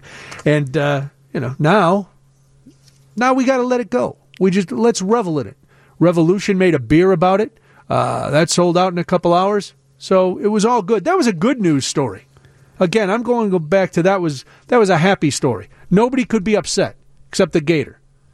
That reminds me of they had that field goal kicking contest in 2019. Oh, Goose Island did. They were going to give away a year's supply of beer until they were told that you can't give away a year's supply of beer. Right. The whole Cody Parkey 43-yarder. That could have been in the top. That's if we go sports stories, that's got to be it. That's the biggest Chicago sports story is Cody Parkey's double doink. Yes, but that. Yeah, that happened this year. That happened in 2019 because it was the playoffs. So, all right. Yeah, that would definitely be one of them. Let's see what else. The big Blackhawks not doing well. That was another big story. There's literally no sports stories. No sports stories? I mean, the Bulls were bad. The Blackhawks were bad. The White Sox were bad. The Cubs missed the playoffs. The Bears were. There's no feel-good sports stories. That's for sure. The Bears going to the playoffs and the double doink. That's it. How about the Cubs leaving all their media outlets after all these years to go to their own network? That's a big story. Joe Madden's Post closing. Right. Yeah, that just happened. Never ate there. I feel slightly lost. Do you think that's the reason, or do you think it's just he went, I'm not here anymore. Why do I need to why do I need to keep hanging around? His chef or his main investor moved to Italy, so that was a big problem. That'll do it. Joe wasn't going to do the cooking. No. He's got another gig. He's got things to do. He's not going to hang around making risotto for Yahoos in Wrigleyville. Madden leaving is in there for That's sports a big stories. one. Yeah, of course. Yeah. That would be And if you can't think of any, I'm surely not going to think of any. I gave you the ones I could think of. Yeah, nothing. Well, nothing. We're going to have a huge White Sox story in 2020. It's going to be gigantic. Damn it! They're bolstering the bullpen. Things are looking good. The rebuild is well underway. Revitalized, revamped. Rebuild over. Now, rubber's hitting the road on the south side. Right. This is the year, and thankfully, we are the flagship of the Chicago, your Chicago White Sox. That's right. Maybe not yours anymore, formerly Carm, but mine definitely. So it's this is going to be very, very exciting. The Bears keep Nagy. Somebody saying that was a big story. That wasn't a big story. Who expected them to let him go? No one. After last year. Nobody. Absolutely nobody. Tim Anderson winning the batting title. Okay, sure. That's if we're looking for sports stories, that's in there. That's got to be up there, right?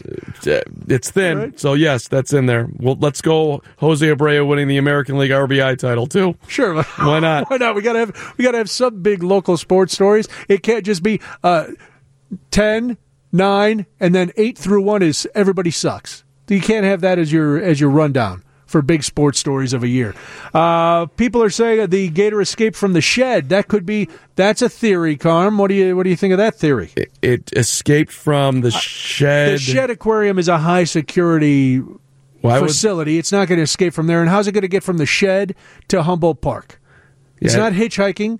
It's not stealing a car. Use your head, Texter. That's not that can't work. I still just have a hard time. You have a gator in your apartment. You walk out of your apartment. Nobody sees you. You carry the gator in a backpack, a duffel bag, a backpack. You put anything, a giant grocery plastic bag. You put it in a suitcase. Sure. You rolled it down the street. Yes. You opened up the suitcase. Correct. That's crazy. You seem to have the plan down perfectly. I don't know why. I don't know where does the problem come in? You've got every step of this plan exactly right. What an odd way to go about your life. Well, it's dark at the lagoon at night. You can easily dump a gator without being seen. I don't think it'd be that easy. You can dump a body without being seen. A gator is only 5 feet, 90 pounds, 30 pounds. 30 pounds you could throw. How far can you throw something 30 pounds? Sure. Okay, fine. 3 a.m. No one's hanging out at the lagoon. Okay. Right, exactly. All right, you sneak into Humboldt Park. You wander down there with your bag of gator. Just dump it right into the lagoon. That's how you do it. Here you go, buddy. Go have a day.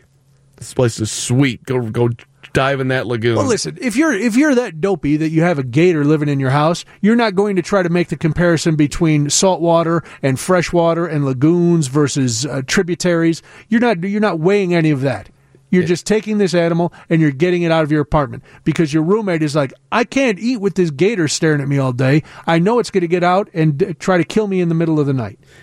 So that's why you gotta get rid of the gator. If I was the gator, I would look at the dude or woman or whoever and be like, buddy, you're taking me back to that comfortable apartment. That's where I'm chilling. Yeah, with the heat lamp and you're feeding me every day. Yeah. I don't want to be out here in the lagoon hanging around waiting for somebody to throw some trash down. This ain't Florida. What are we talking about here? Well, that's why he was hiding.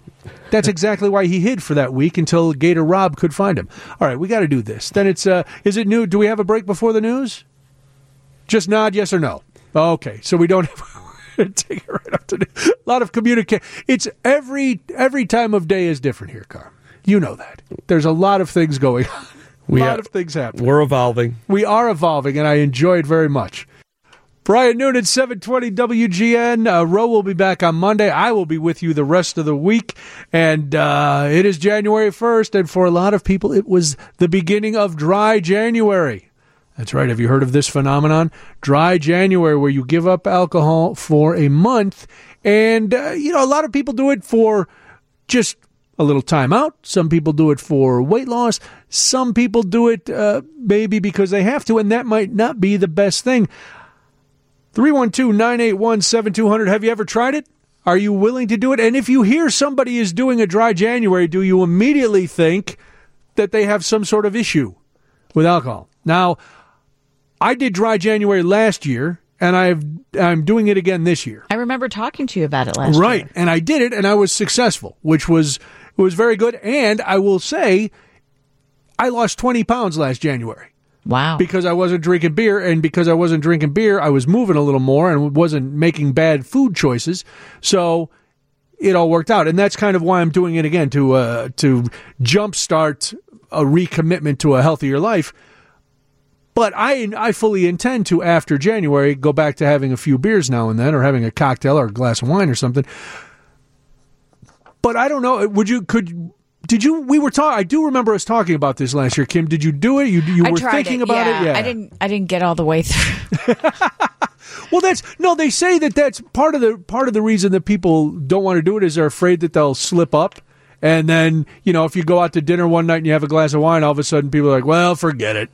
I already had a glass of wine. I just really enjoy a glass of wine on a Friday and Saturday night. I'm really not a weekday drinker, but I just really enjoy it on the weekend. I understand. That's what makes it hard and you try to explain that to people. They're like, "Oh, what's the matter? You can't give it up." No, I could stop. I just choose not to because I do enjoy it. And after a hard week, and you're whether you're out to dinner or whether you're just sitting at home reading a book or sitting on the patio, you want to have a little something. It's also part of the Mediterranean diet, which is very healthy. Red wine on the weekends. Is that right? Yes. Right. Look at all the people that live forever into their hundreds who are, drink. Oh, yeah. Drink a shot of whiskey or something every night. I mean, I have listen, you're preaching to the choir. Yeah. Listen, I love me a beer. I love a drink. I love a nice glass of wine. I had a little bit of everything last night. Just tried to get it all out of my system.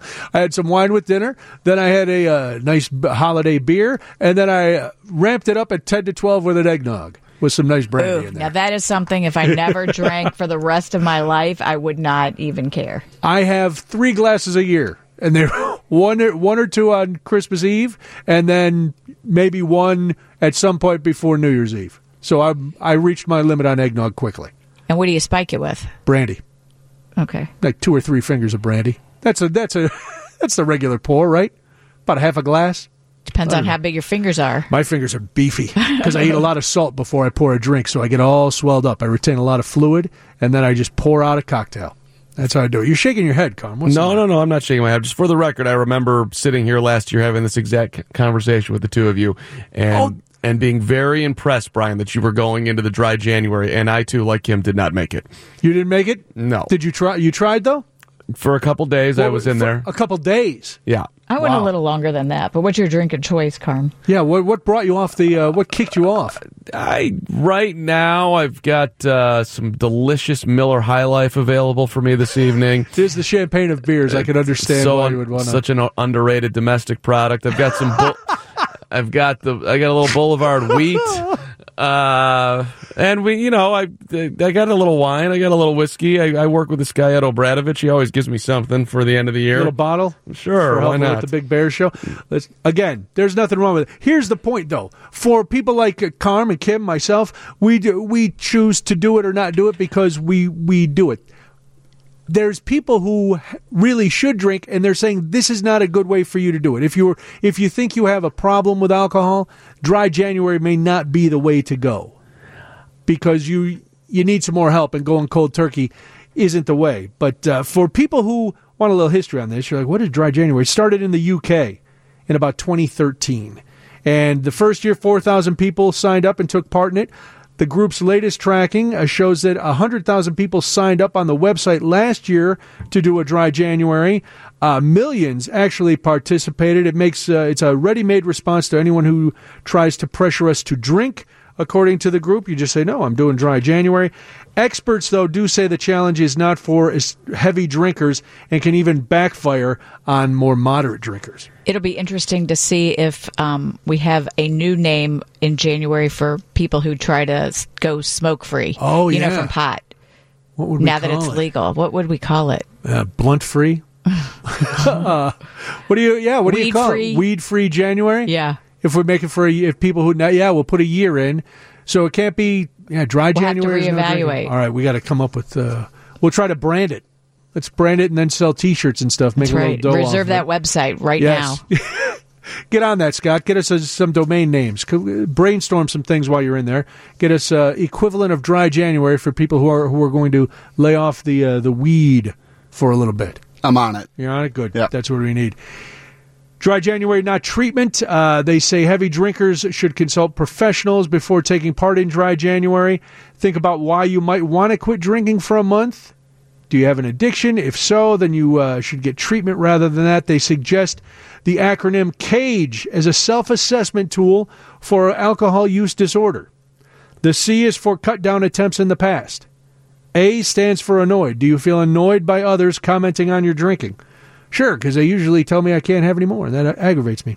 G is for guilt felt after drinking, and E is eye-opener. Do you need a drink in the morning or notice other physical dependence? So if you answer yes to those, dry January probably not for you, but something else. Oh, jointless January. There you go. Oh, that's perfect. Thank you, Texter from the 773. We have to remember that next year. You win, jointless. Now, they said jointless in January. I got rid of the in. Just like in the movie Social Network, they were going to call it The Facebook. And that guy said, no, drop the, just Facebook. So not jointless in January, just jointless January. Do you both drink coffee? I do, like it's going out of style. I do. I mean, only decaf, though. Oh, really? But I drink a lot of tea. I'm just wondering, what would be harder to give up, caffeine or the booze? Oh, caffeine for me, no question. Yeah, no doubt. Because I drink about a pot of coffee every morning. Oh, really? Yeah. It takes a lot to get this machine rolling. So, it's unleaded gas. It's like when you had to plug your car in the winter. I need one of those battery chargers. I need a block warmer. I need everything to get this engine revved. Do you do it in the afternoon too? It depends. Re-rever? It depends if I need, if I'm really tired and need to be somewhere. Normally, no, because after a pot in the morning, I'm pretty much coasting. And also, there comes a point where it doesn't do anything for me. Because when I used to host the weekend overnights here, I would have coffee during the day. Then I'd come in, though, and I'd have a giant cup of coffee from the gas station on my way to the station. Delicious. But gas station coffee is the best. You can keep your designer coffee and your Yukonuba beans or whatever it is. I don't care where it came from. I don't care what brought it down from the mountain or what animal's intestine it passed through. I don't care. Give me a good gas station coffee where they have the nice arrangement of little creamers and maybe a couple flavors to squirt in there. But you don't need them, but that's just a nice bonus. But I would do that. I would do a 5-hour energy drink and then another couple cups of coffee at the station. I would get home. I would still be asleep in 5 minutes. Really? Yeah.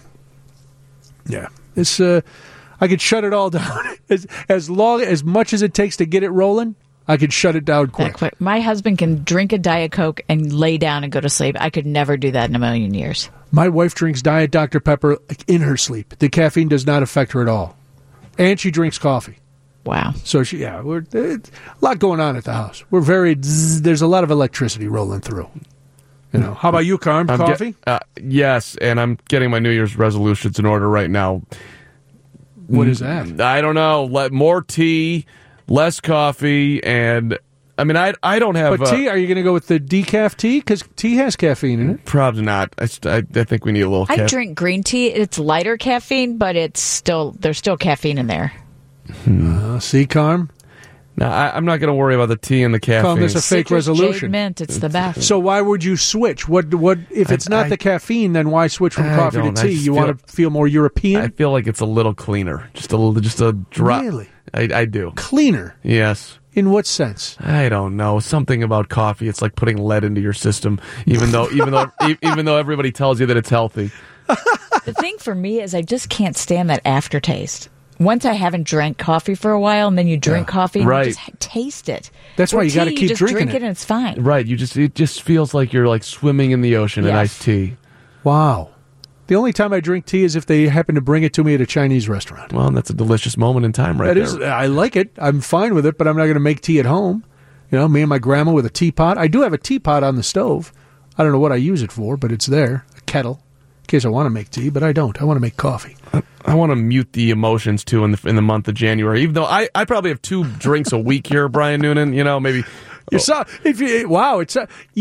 those 2 drinks, they seem to carry a lot of gravitas, that they're going to silence the voices and the emotions. I think just a nice deep breath when What horrible emotions are going on with you? Many of You've got a new life. Things are going well. They're all beautiful emotions. But, really? But you want to dampen them? You just like... You should revel in them, Carl. I want to relax. I'm going to have a drink. I'm going to relax. Like that. That's just not... Sure. Oh, no, I understand that. I'm not coming out anti-booze. I'm just saying for the next 30 days, I need to jumpstart some other things. But listen, I got Mardi Gras coming up in February. You think I'm not drinking at Mardi Gras? You better screw your hat on a little tighter, because that's not happening. But if I can make it from now to Mardi Gras, then I'm a much cheaper date when I hit Louisiana. Having not drank for 6-7 weeks, all of a sudden I get down there, one beer, I'm good. You don't have a wooden leg? I do, but I have a feeling if I haven't, my tolerance will drop. You know? I'm going to New Orleans for the national championship game in about 10 days. Need some tips? I might need some tips, Brian Noonan. I'm the man. Come and talk to me. I got that town wired. It's the place. It's my happy place. Trust me. If I could be there now, I'd be there now. From the 708, I did it last year for the first time, talking about dry January, not going to New Orleans with Carm and giving up coffee to drink tea with a monocle. 57-year-old social drinker, relatively fit, was successful, lost 8 pounds, slept better, and felt great. A nice reset to start the new year. Doing it again this year, I think it will be an annual tradition for me. Enlisted a few gal pals to join me. So there you go. That's, I think, what most people do it for, just to kind of restart. Because if you think about it, we've had so many parties and all kinds of things over the holidays that you're eating and drinking, for a lot of us, eating and drinking things that you might not normally imbibe in. And so now this is just a little restart. All right, let's take a quick break, and then there's more. It's WGN. New year means new laws. A lot of laws going into effect in Illinois. We'll cover a couple of those. But this one caught my eye. It's a new law in California. It's called the Wildlife Traffic Safety Act. It essentially says that you can pick up a dead animal that you've hit. So if you hit a deer or a raccoon or whatever, you can get out and keep it and take it home to feed your family. Quote, tens of thousands of pounds of healthy, wild, big game food source is currently being wasted because in many states, such as California, it's been illegal to grab and go the unfortunate the unfortunate creatures, according to the bill. So, I don't know. I know people do that in Wisconsin. In Illinois, you can do that if you hit a deer and you want to take it home and eat it. As long as you've killed it, I guess that's fine. They say that if it's just hurt, you need to call the police. But, it's, I don't know. I almost hit a deer the other day. You ever hit a deer, Carm, in your car? Or with your fist? You ever get geezed up on one of your Miller High Lifes? Take a swing at Bambi? That has never happened in my incredible career over here, Brian. Thank goodness, because could kill you. It'll mess up your car. We were driving the other night on Thatcher Road by the forest preserves, and the car in front of me swerved from the right lane into the left lane, and I, of course, swore at them, and then I looked quickly to the right, and standing on the curb right there outside the woods next to the road was this giant buck, antlers the whole nine. And I was like, oh, man, he was a big one. And he was just standing there staring at the cars, and I kept thinking, he knows what's going on. All these deer know what's going on. So if they jump out in front of a car, it's on purpose. They have got some sort of mental issue, right? It's not an accident that they run out. I mean, sure, deer frolic and they're jumping back and forth and they're running around. But you come near a road, you're hearing cars, you see headlights. You're saying the deer has had enough? I'm saying the deer has reached its breaking point. Yeah. Living in Thatcher Woods, it's very upset that it's not at the Humboldt Park Lagoon. There's no gators to run with. And maybe they just are like, you know what, I've had enough. But this deer, this buck, just stood there, contemplating his demise. And I don't know what happened to him after I drove past him I gave him a little wave, a little honk, and we were gone. And I marveled at his majesty, and then I started questioning his choices. See, wouldn't it be amazing if we could just get an actual... Somebody's got to be able to figure out how we can hear exactly what they're thinking. I would love that. If I were Dr. Doolittle, that would be a great show. If I would just talk to the animals, just imagine it. Bring a deer in here. Start 5 o'clock hour. I'm talking to a buck about his suicidal tendencies. Join in. You got a question? 312-981-7200. That'll move the needle. Oh, it's sure. Hot takes on animal suicide. It's going to be great. What is your dog really thinking? Right. Because one of my dogs comes and sits in front of us, and I wish I were lying, but just sits in front of us, and we'll have a conversation. She'll just look at us, and I say to her, what's going on? Knowing full well she can't tell me anything about it. And her tail is wagging, so I think she's happy, but I don't know. The tone of her voice lets me think that she's just complaining nonstop. That's why I talk to Steve Dale. I try to get him he can't give me an answer about it either. He's like, I don't know what your dog's saying. No, Steve Dale knows. He straight flat out knows. Steve Dale thinks he knows, And he knows a lot about animals, but he doesn't know what the animals actually say. Because let's be honest, if you knew what animals were actually saying, you could be a bazillionaire. Just think, all these people with way more money than common sense would bring their animals to you and say, please, I've had this guinea pig since 1987, and I know something is wrong because it looks at me every day with these sad, sad eyes. And then the guy would think, well, all guinea pig eyes are sad, or hamster eyes. All rodents look a little down in the dumps. If you could be given a magical power to know what people are thinking or animals, which one would you pick? People. People. Because I got a feeling I've been lied to quite a bit, Carm. Let's be honest. And would you really want to know exactly what everyone was thinking? No, I'd rather know what my dog was thinking. But because if you knew what everyone was thinking about you all the time, oh my God, then I'd be that deer. It could get a little rough, but it might be really nourishing. Oh my God, I can't believe it. That's so nice. Thank you so much. Well, yeah, you'd like to think that that's the way it would go, but I have a feeling on the flip side, there'd be a lot of. It's bad enough having a text screen. Let's be honest. we already kind of know what people are thinking. If I had a text screen for the animals, because I know sometimes my dogs listen. If my wife happens to be listening at home, that would be the keys to the car, though. It would be really kind of an amazing thing. What, to be able to know what everyone's thinking? I can play. It'd be like having the gambling book. You know who's going to win. No, wasn't that was a Twilight Zone episode with Billy Mummy or Moomy? Never saw it. Where he knew what everybody was thinking, and so you never saw that Twilight Zone episode? You're very young. Google it. You look it up on YouTube. It's terrifying. It's black and white. You probably wouldn't understand it. I only have not the themes are black and white. The actual picture is black and white. I watched Perry Mason. Did you really? I did watch Perry Mason. Good for you. Other black and white films or TV shows that I watched. That's about it. Just Perry Mason? No Rifleman? No, I did Beverly Hillbillies? The Monsters, the Beverly Hillbillies. Dick Van Dyke? I would watch the open of the Beverly Hillbillies. Great tune. Yeah, very good opening. That their house sold. Became the second highest priced house ever sold in the United States of America. I could tell you more, but we have to do this, and then it's news time. 20 was supposed to be, in the future. There were a lot of predictions made about what the world would be like in 2020. Most of them were way off, so we'll cover some of those and see just how far off we really were. Also, my daughter's on her way to the airport. I didn't get to say I said goodbye, but she is traveling back to New York tonight, so travel safe, Molly. Love you. Glad you were home. So that was a nice way to spend the holidays with her back. We'll do all of that, the predictions and everything else on the other side, but it's news time. 6:06, Brian Noonan, 720 WGN. Oh, my goodness. Yes, I was having a conversation with our engineering staff about some different things. Didn't even realize what was going on, but that's all right. We're here till 7. Ken Smith comes in at 7 o'clock. I'll be with you tomorrow and Friday afternoon as well. Looking forward to that.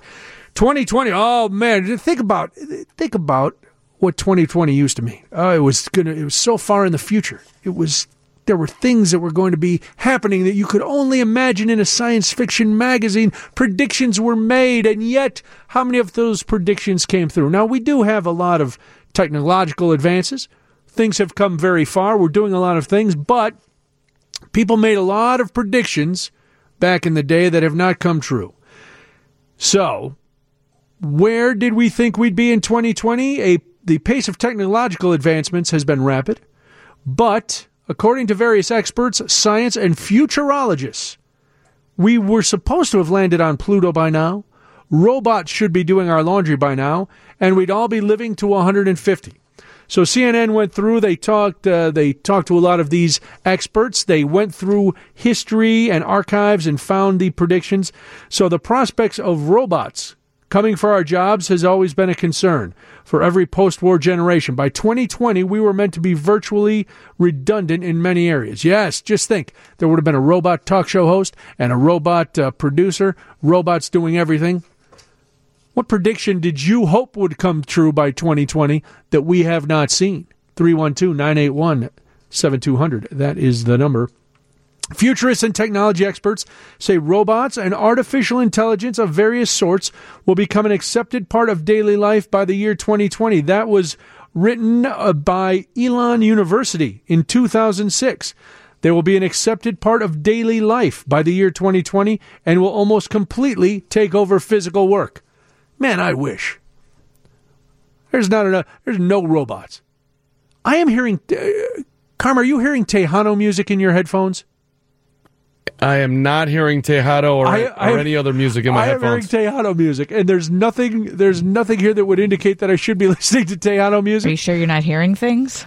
Well, that could be. Maybe it's the robots who have finally come for me. Maybe it's the Tejano music robots. But no, it's a very strange thing. I apologize for that. I'm distracted. I'm like, wait a minute, am I at Chi-Chi's? No, I'm at WGN. I thought I was maybe going to get a burrito and a margarita, but no, it's dry January. I was going to say no margarita. No margaritas for me. I know.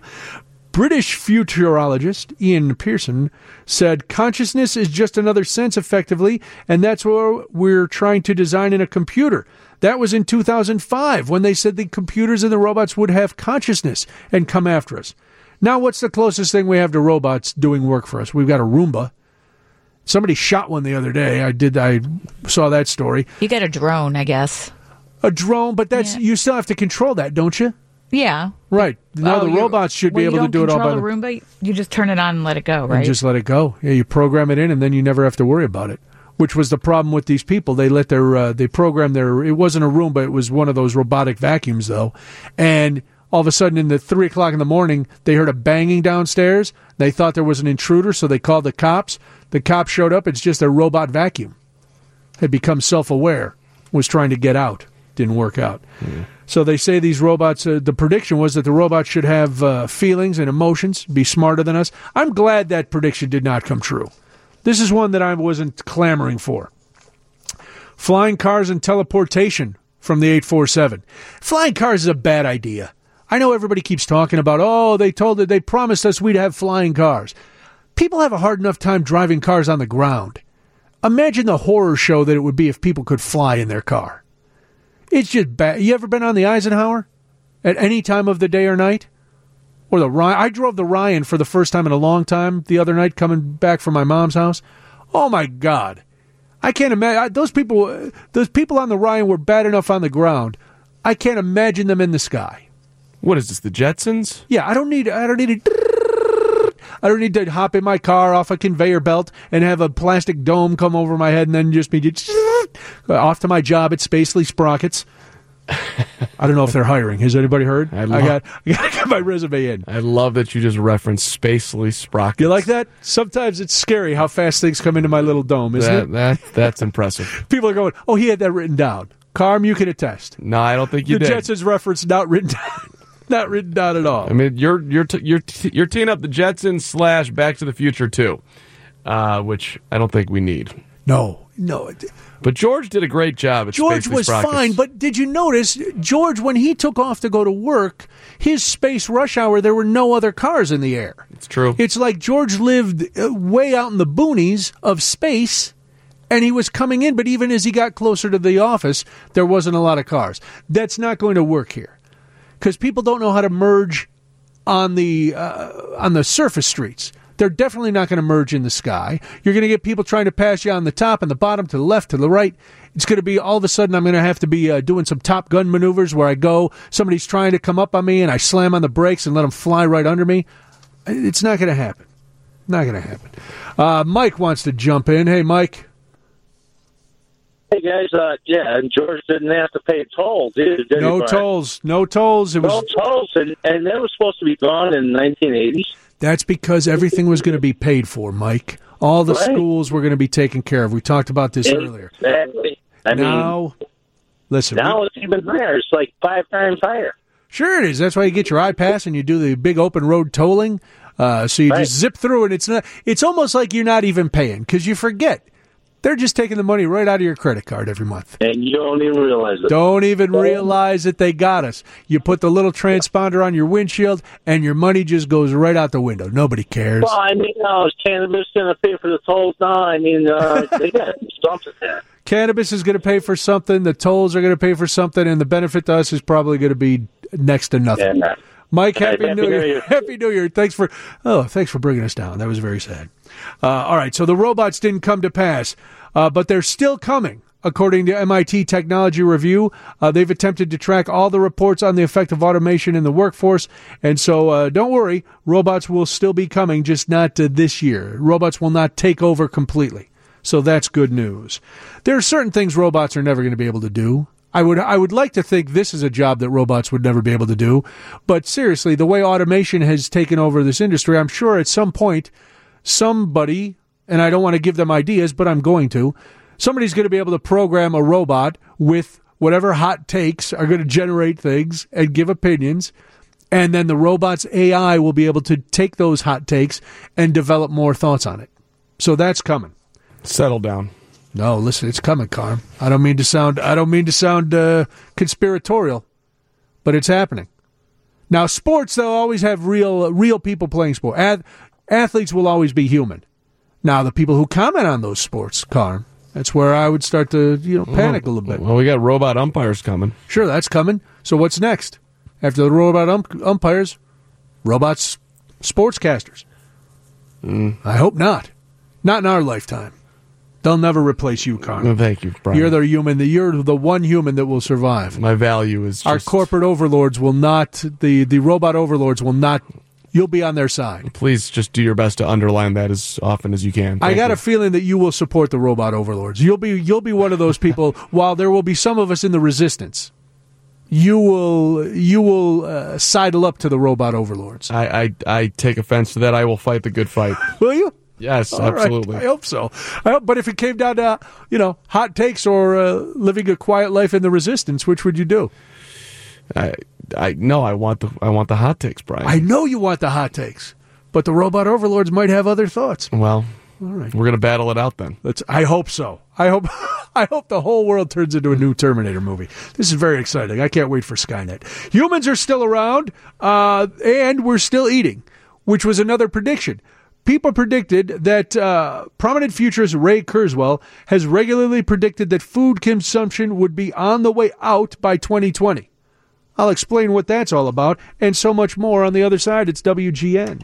Hey, Windy City, are you ready to win big? Well, Citgo is giving you the chance to live any sports fanatic's dream in the Go Chicago Game On Sweepstakes. Here's how it works. You can score 2 tickets to a Bulls game, 2 tickets to a hockey game, plus a $500 Visa gift card to load up on concessions, not to mention a $250 Citgo gift card to help you get there, and a bunch of team swag, so you can rep the home teams. Download the Club Citgo app and enter for your chance to win this prize pack today. See you in the stands. Terms and conditions apply. Hi, I'm Steve Malman, president of Malman Law. Your loved one in assisted living or in a nursing home depends upon you. So it's important that you recognize the signs of nursing home mistreatment, falls, fractures, and bed sores, and take action. Call 888-MALMAN-LAW, and we'll fast-track your case and fight for the compensation you deserve. And if we cannot collect for you, our services are free. Call 888-MALMAN-LAW.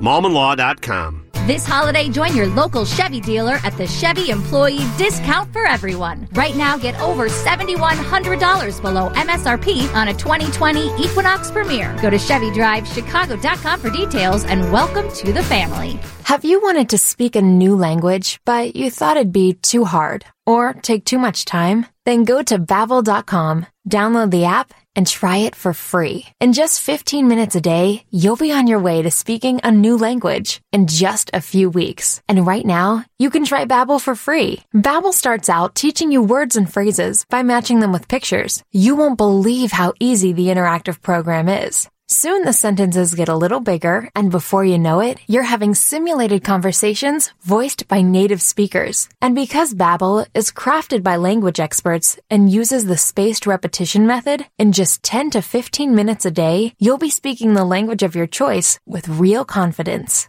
With Babbel, you can speak a language. Just go to Babbel.com and start your first lesson in the language of your choice for free. Download the Babbel app or go to Babbel.com and try it for free. That's Babbel.com. All right, we were talking about predictions for 2020 that did not come true. The robots have not taken over. That is good news. However, there was also predictions that we would not be eating anymore, that human beings and food consumption would be on the way out. Billions of tiny nanodes, according to this prominent futurist, this was his prediction. Billions of tiny nanobots in the digestive tract and bloodstream could intelligently extract the precise nutrients we require. This was in a 2004 book, Fantastic Voyage, Live Long Enough to Live Forever. So we know that tiny robots have not been put in our digestive tract. We are still eating food, but there were a lot of predictions about vegetarianism and veganism that have come true. These were made in the 1910s, some of these predictions. A 1913 edition of the New York Times contained a long-range estimation of the president, from the president, of a now-defunct American Meatpackers Association. He had an article called Threatening Us with Vegetarianism. Yes, because vegetarianism, quite a threat. Somebody coming at you with a carrot, deadly. He said, peering deeply into a dismal future. The paper noted his warnings that Americans would forego meat and start living on rice and vegetables in the 21st century. And we know that we have. A century later, vegetarianism and veganism are booming in popularity. So that one did come true, which is, it was meant as a cautionary tale. And yet it became real. In 2000, Kurzweil predicted that computers would be largely invisible and embedded everywhere, in walls, tables, chairs, desks, clothing, jewelry, and bodies by 2020. He was only one of a handful of the futurists to predict that smart glasses or contact lenses would replace our phones. Remember when Google tried those smart glasses?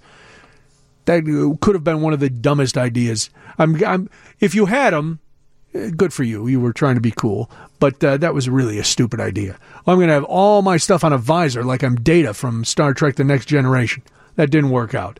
The public did not go for it. What other changes could be in store for our daily lives? Have experts been proven right? Two guys writing in Wired magazine in 1997 predicted that electronic voting in elections from home would be a reality by now, but they are not. In 2000, somebody wrote in Discover magazine that written signatures would be, quote, considered quaint by 2020, replaced by biometric IDs. So instead of signing for something, they'll just scan your neck. I'll be honest, when we get to that point in our society, I can check out. I'm done at that point.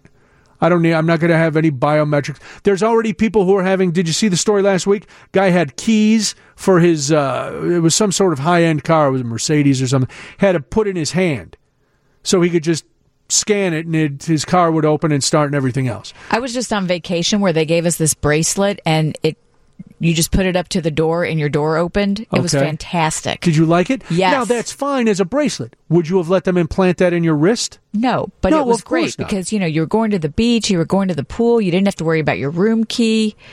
It was all just on just all on this bracelet. That's fine.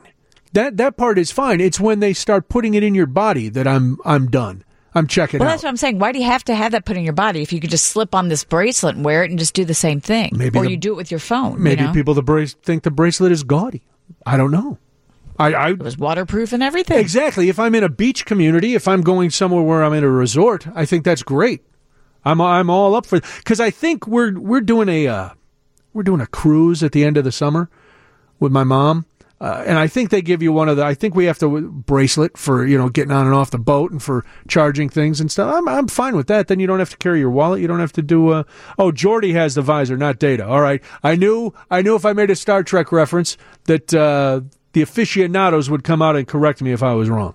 And I've got no problem with being corrected if I'm wrong. So it was Jordy, not Data. Oh, Data was, all right. Yeah, Data was the other guy. Listen, as you can tell, I'm not a Star Trek or Star Wars guy. I watched the first 3 Star Wars. Watched the original Star Trek. That was it. Then I'm out. I checked out. Let's see what else. There was a prediction in Discover magazine also that we wouldn't be able to board a plane or access our homes without lasers measuring our irises. The MIT Artificial Intelligence Lab estimated that people would turn to the black market for genetic manipulation, extending their lives and even growing features in their brains illegally.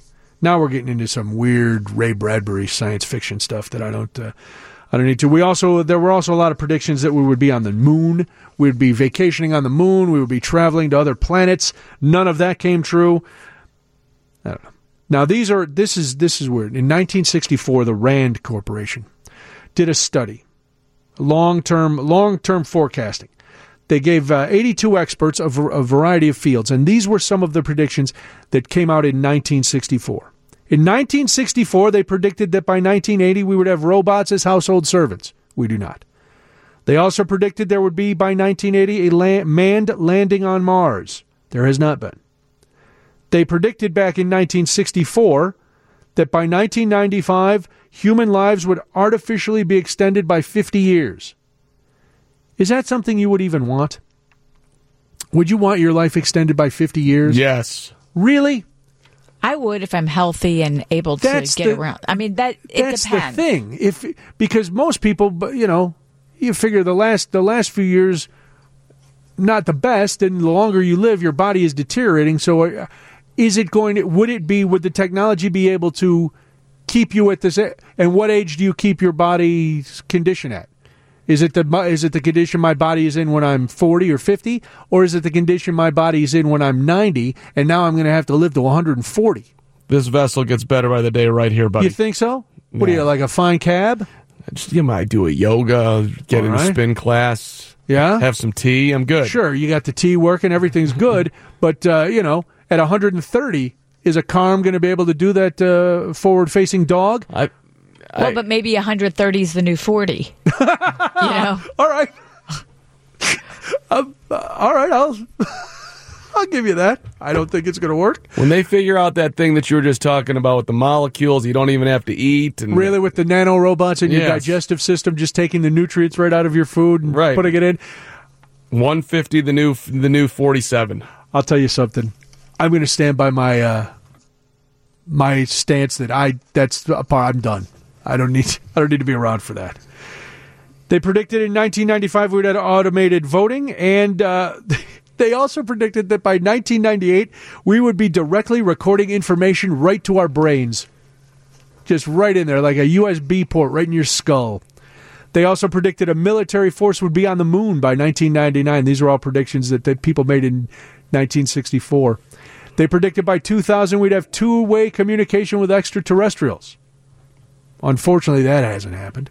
Long-duration coma would so you could have a form of time travel. They would put you in a long-term coma so you could go back in time or forward in time.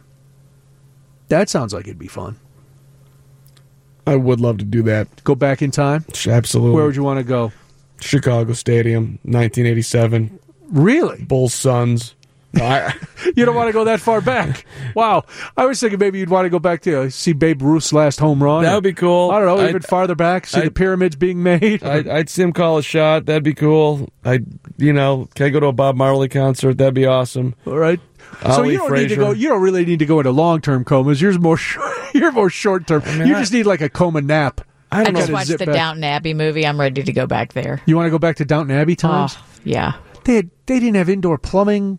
People didn't shower. They stunk. Yeah, I don't need to go back to when Columbus was making a move. I don't need all that. I need to go back when dinosaurs roamed the planet. That's not for me. But they did. This is the one. I wish this had come true. In 1964, they predicted that by 2020, we would be bringing apes and other animals to do menial work. I would love to have an ape butler. That would be that to me would be hilarious. A Downton Abbey. A Downton Abbey with an ape. There's the doorbell rings. Chip, go answer the door. A big silverback go over, open the door for you, bring you a cocktail, make your bed. Chip, I'm very sleepy. Carry me off to the sleeping chamber. Lifts you up, carries you right up there. How great would that be? Teach a goat to reuse my lawnmower to cut my grass? I think we just learned something about Brian Noonan. You really just want to be Han Solo and have Chewbacca. I would love to have Chewbacca, as long as we don't have to have things implanted in us. I'm down for that kind of futuristic stuff. But that was a long time ago, Mark, in a galaxy far, far away. It's true. So we'd have to go into one of those crazy little comas and go back in time. The Ring doorbell. Oh, that was a prediction that has come through. Fear sells, they said. That's how the planet... Oh, that's... Wait a minute.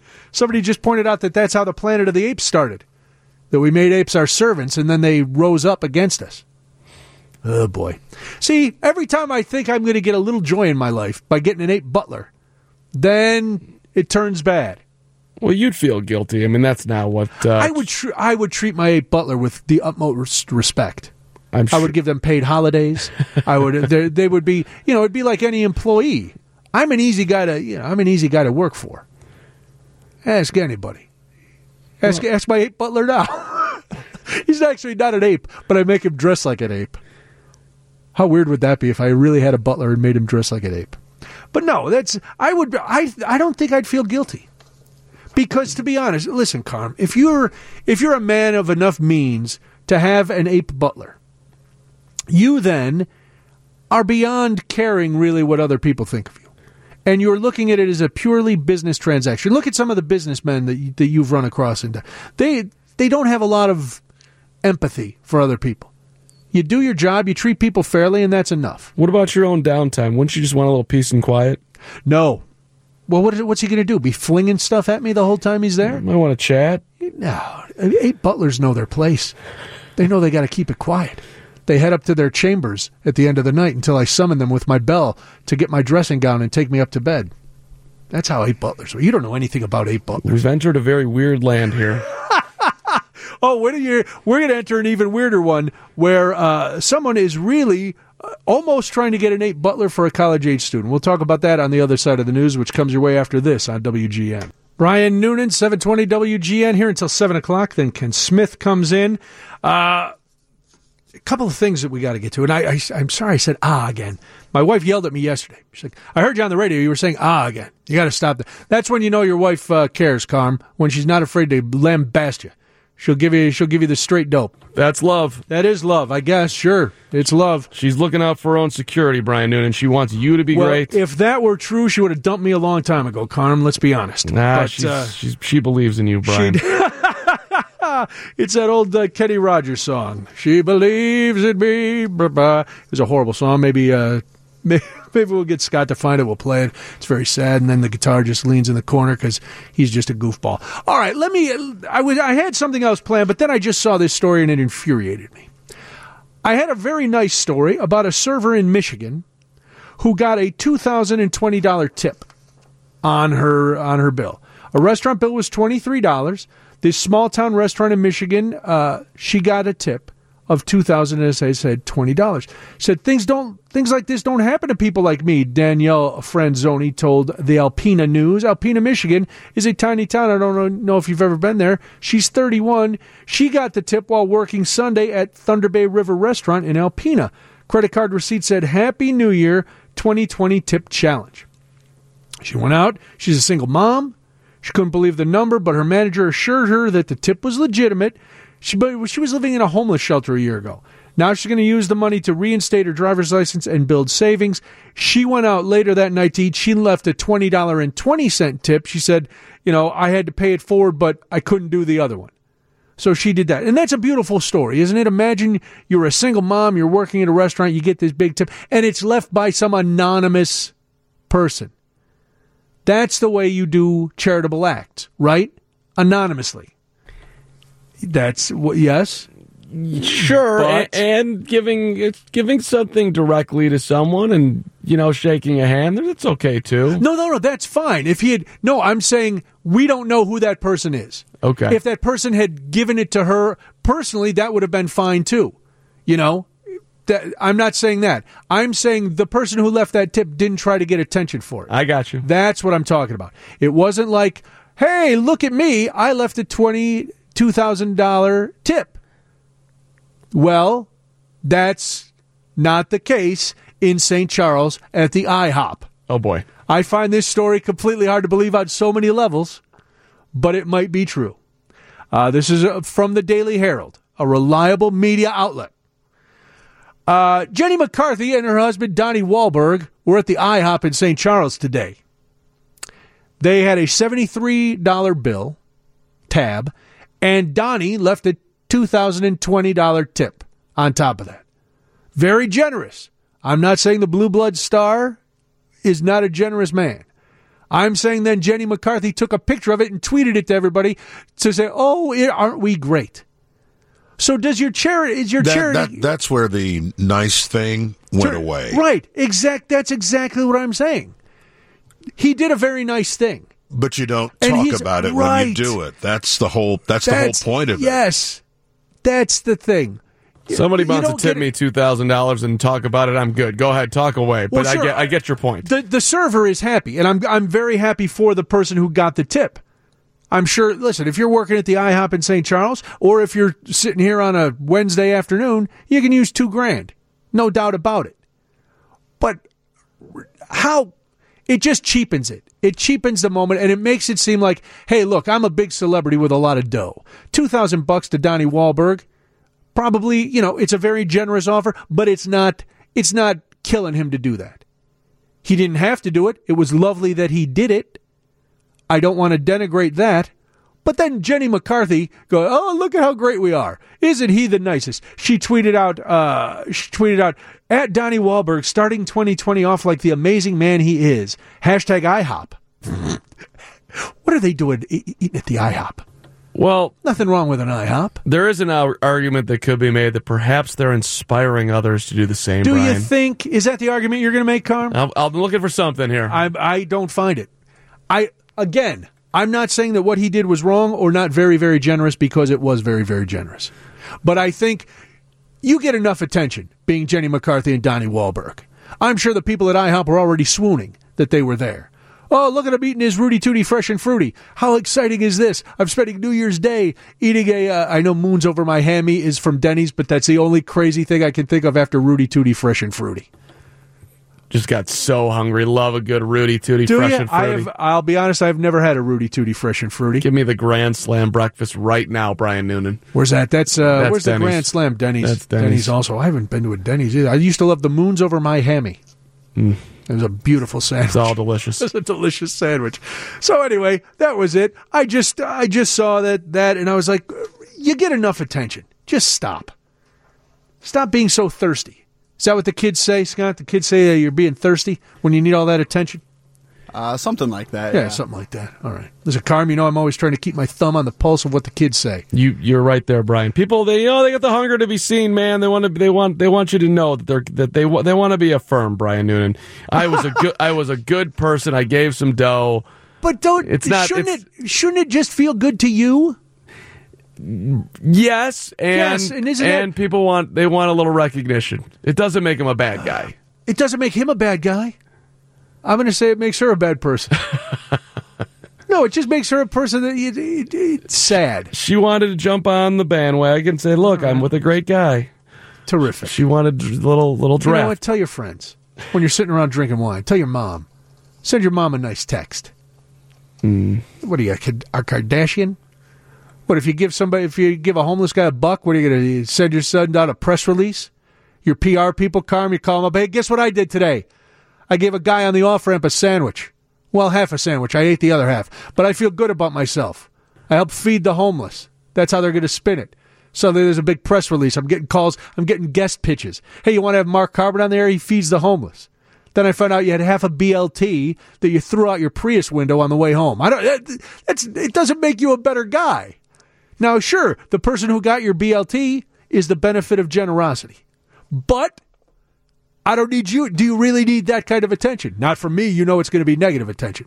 But from everybody else? Carmen throwing half a sandwich out of a Prius.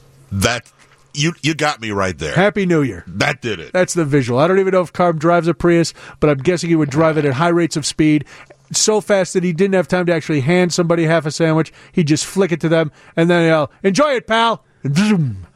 I drive a Honda Accord, which is the same thing as a Prius, Okay. so the story does make sense. Holds up? Yes. There's enough factual basis for this story to be believed. I like to personally give out a granola bar. You know, you keep that in your car. You can always they don't spoil. That's true. It's a nice snack to have available. If Some Carmen non-perishables. gives you a granola bar, check the expiration date before you bite in. No, listen. If I'm standing on the corner and all of a sudden a Honda Accord pulls up and a dude hands me a granola bar, I may just eat it, just to roll the dice, see what happens. I don't know who this guy is. I like that he's in there. Giving to others should be done quietly, respectfully, and without fanfare. From the 269. I believe that as well. Carm wants the fanfare. He wants a ticker tape parade for Donnie Wahlberg. All I'm saying is if you're giving back, you want some attention along with it, okay. All right. That's fine, buddy. Is it? Thank you for giving back. Way to not make it all about you, even though But you're he did make it all about him. Well, he did and he didn't. She did. She made it all about him. It's a 50-50. There's a good solid 50% of good there. His the other initial act was lovely. Initial act beautiful and made somebody's day, maybe made their month. You know, maybe this paid the rent for somebody for the month, and now they can, they can ease up a little bit, and they're very happy. But I don't know.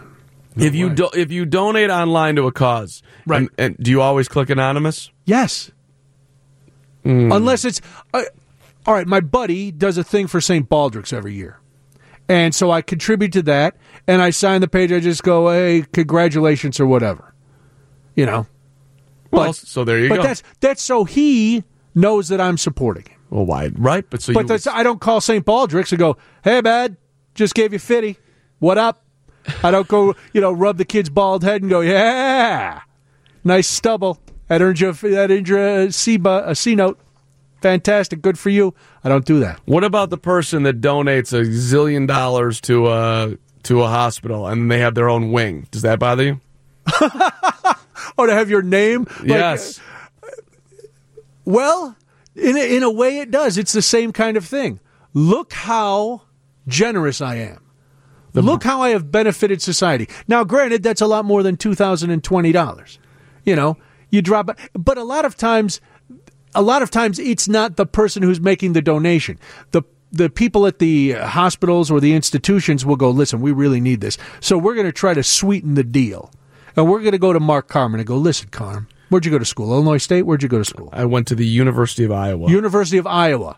So they come to you. University of Iowa Athletic Department comes and says, "Listen, Carm, we know you're a huge media celebrity in Chicago. We know you got long money.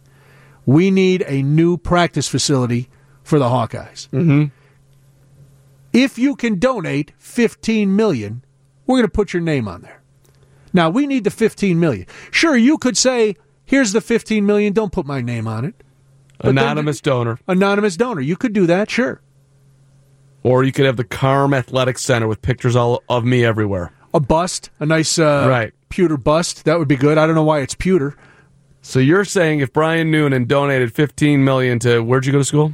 Southern Illinois University. To SIU. Yes. You gave that $15 million. You wouldn't want Noonan Athletics. You would just want Anonymous Athletics. I'd come up with some other name. I'd make him name it something else.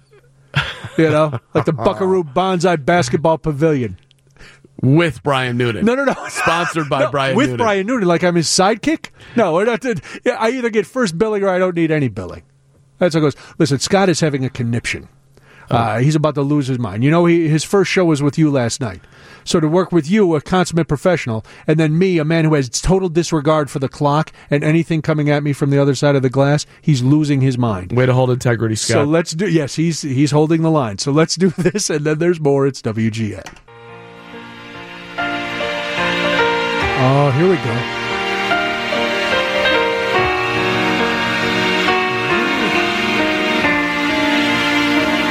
While she lay sleeping. A little Kenny Rogers for you, Carm. Well, She Believes in Me. I stay out late at night. It's beautiful. It is. Songs. About some washed-up bar guitarist coming home, staring at his sleeping wife, who's only pretending to be asleep because she can't stand to face him anymore. I always wonder if that's happening. Of course it is. She's like, I can't believe it. She hears him coming in. It's like, oh, no. Now I got to hear about the gig again. And, this is the year he's going to get his record contract and blah, blah, blah. Shut up. You smell like beer, cigarettes, and desperation. Just leave me be. Getting a lot of texts about this donation stuff. Somebody pointing out that Donnie didn't. Yes, we know Donnie didn't take the picture, but he had to okay it.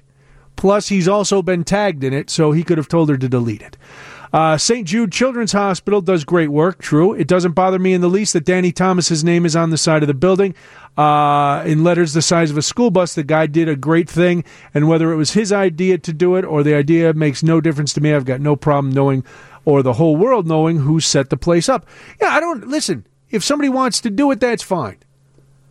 That's a different kind of thing. Danny Thomas worked his whole life to try to make things better for kids with cancer and set up the St. Jude and all of that. He was instrumental in, you could almost say he was the founder. If you're the founder, you can put your name on something. So that's fine. Let's see. Prince gave millions away under an anonymous name all the time. See? You better than Prince, Carm? You need your name on everything? Prince is a great man. Yep, anonymous. Wish he was still with us. What about the people that drop a Krugerrand gold coin into the kettle? Should they just drop $2,500 of cash into it? No, because they dropped the Krugerrand. The Salvation Army can still take that and get the money. They don't need to, you don't know who dropped the Krugerrand. We don't know who does that every year, the gold coins. It's just some person doing it. From Tim and Urbana, doing something nice for someone and not telling anyone else about it is called being humble. See? There's a verse in the Bible that says, don't let the left hand see what the right hand is doing. And somebody also calling BS that you wouldn't have finished a sandwich. that you would have a sandwich to throw away. Now, I don't know if that's true or not, but that would be fine. Listen, I seem to be revved up about a lot of things today. I don't know why. I mean, you're a little judgy McJudgy here, but I appreciate it. No, listen. I try not to be, but some things just upset me. And that's just it. There's a lot of things that make me very happy. Maybe tomorrow on the show we'll do some of those. Are you here tomorrow, Carm? I am not. You'll have KP in this seat. Oh, boy. Well, he'll benefit from my benevolent feelings while you caught my holiday angst. Well, I'll take pride in the fact that I was here when you let it all out, Brian Noonan. Thank you. You inspire me to have hot takes, Carm. Anytime I'm around you, I want to have a hot take. Hey, thank you. Whether it's...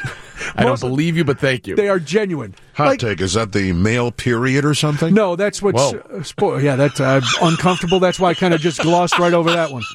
I'm not getting Me Too'd. I'm not getting called into HR. We have a new bosses here, and I'm not... I don't know what they're going to put up with. You know what I wouldn't put up with? Getting out a plane or sitting next to a guy who has a coyote. There's a guy in Iowa, speaking of Iowa, where you went to school, a man who has an emotional support coyote.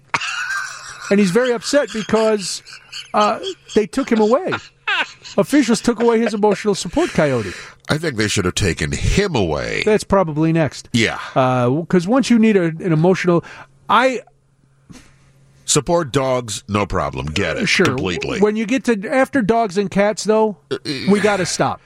Because you don't need an emotional support toucan. You don't need an emotional support ferret on the plane with you. Or a flamingo. Well, hold on. I'm going to rethink my status here now that you brought up flamingo. No, flamingos are not friendly birds. I love to look at flamingos. I like to adorn my home and underpants with flamingos. But other than that, I wouldn't want to fly with one. But this guy, Matt Stokes, has hired an attorney to get the coyote that he named Drifter back from the sanctuary where officials placed him. Says Drifter's mother and her other pups abandoned him by an old shed on his property in Waterloo, Iowa.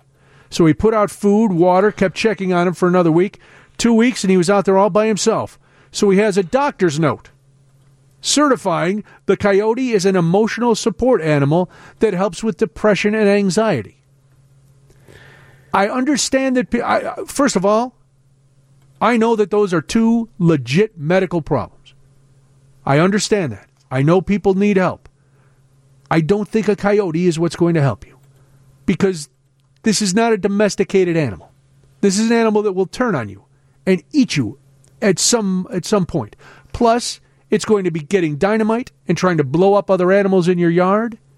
It's very sneaky, these coyotes. If it wasn't for him, I probably would be missing my toe or my foot or my leg because I got an infection of the bone.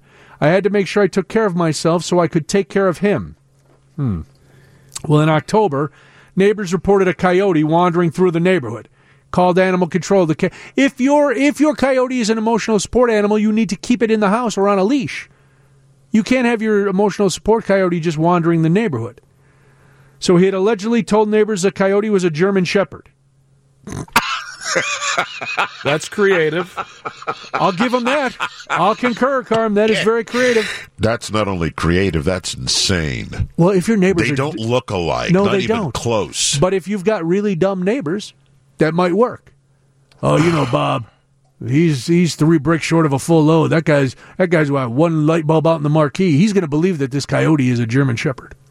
So he told his neighbors it's a German Shepherd. Well, Animal Control decided to come. They didn't believe that was a German Shepherd. He's now at the Wind Thunder Wildlife and Animal Rehabilitation Sanctuary in Independence, Iowa. Well, that makes more sense. I think the coyote actually does look like a German Shepherd. I'm looking at pictures. I would be fooled. Do you? You would? Yes, because I wouldn't think anybody's insane enough to have a coyote. I'm like, oh, I mean, maybe that tail though is a little. And if you pretty big giveaway. If you live next to this guy. If you live next to Matt Stokes, I'm sure this is not the first red flag that your neighbor may be a little off the beam. Yes, that would be a fair take. So, all right, Matt's a little odd. That German Shepherd looks, 1, malnourished, 2, a little long in the snout, and 3, I'm not comfortable with the tail situation. Right there, you've got a lot of red flags going.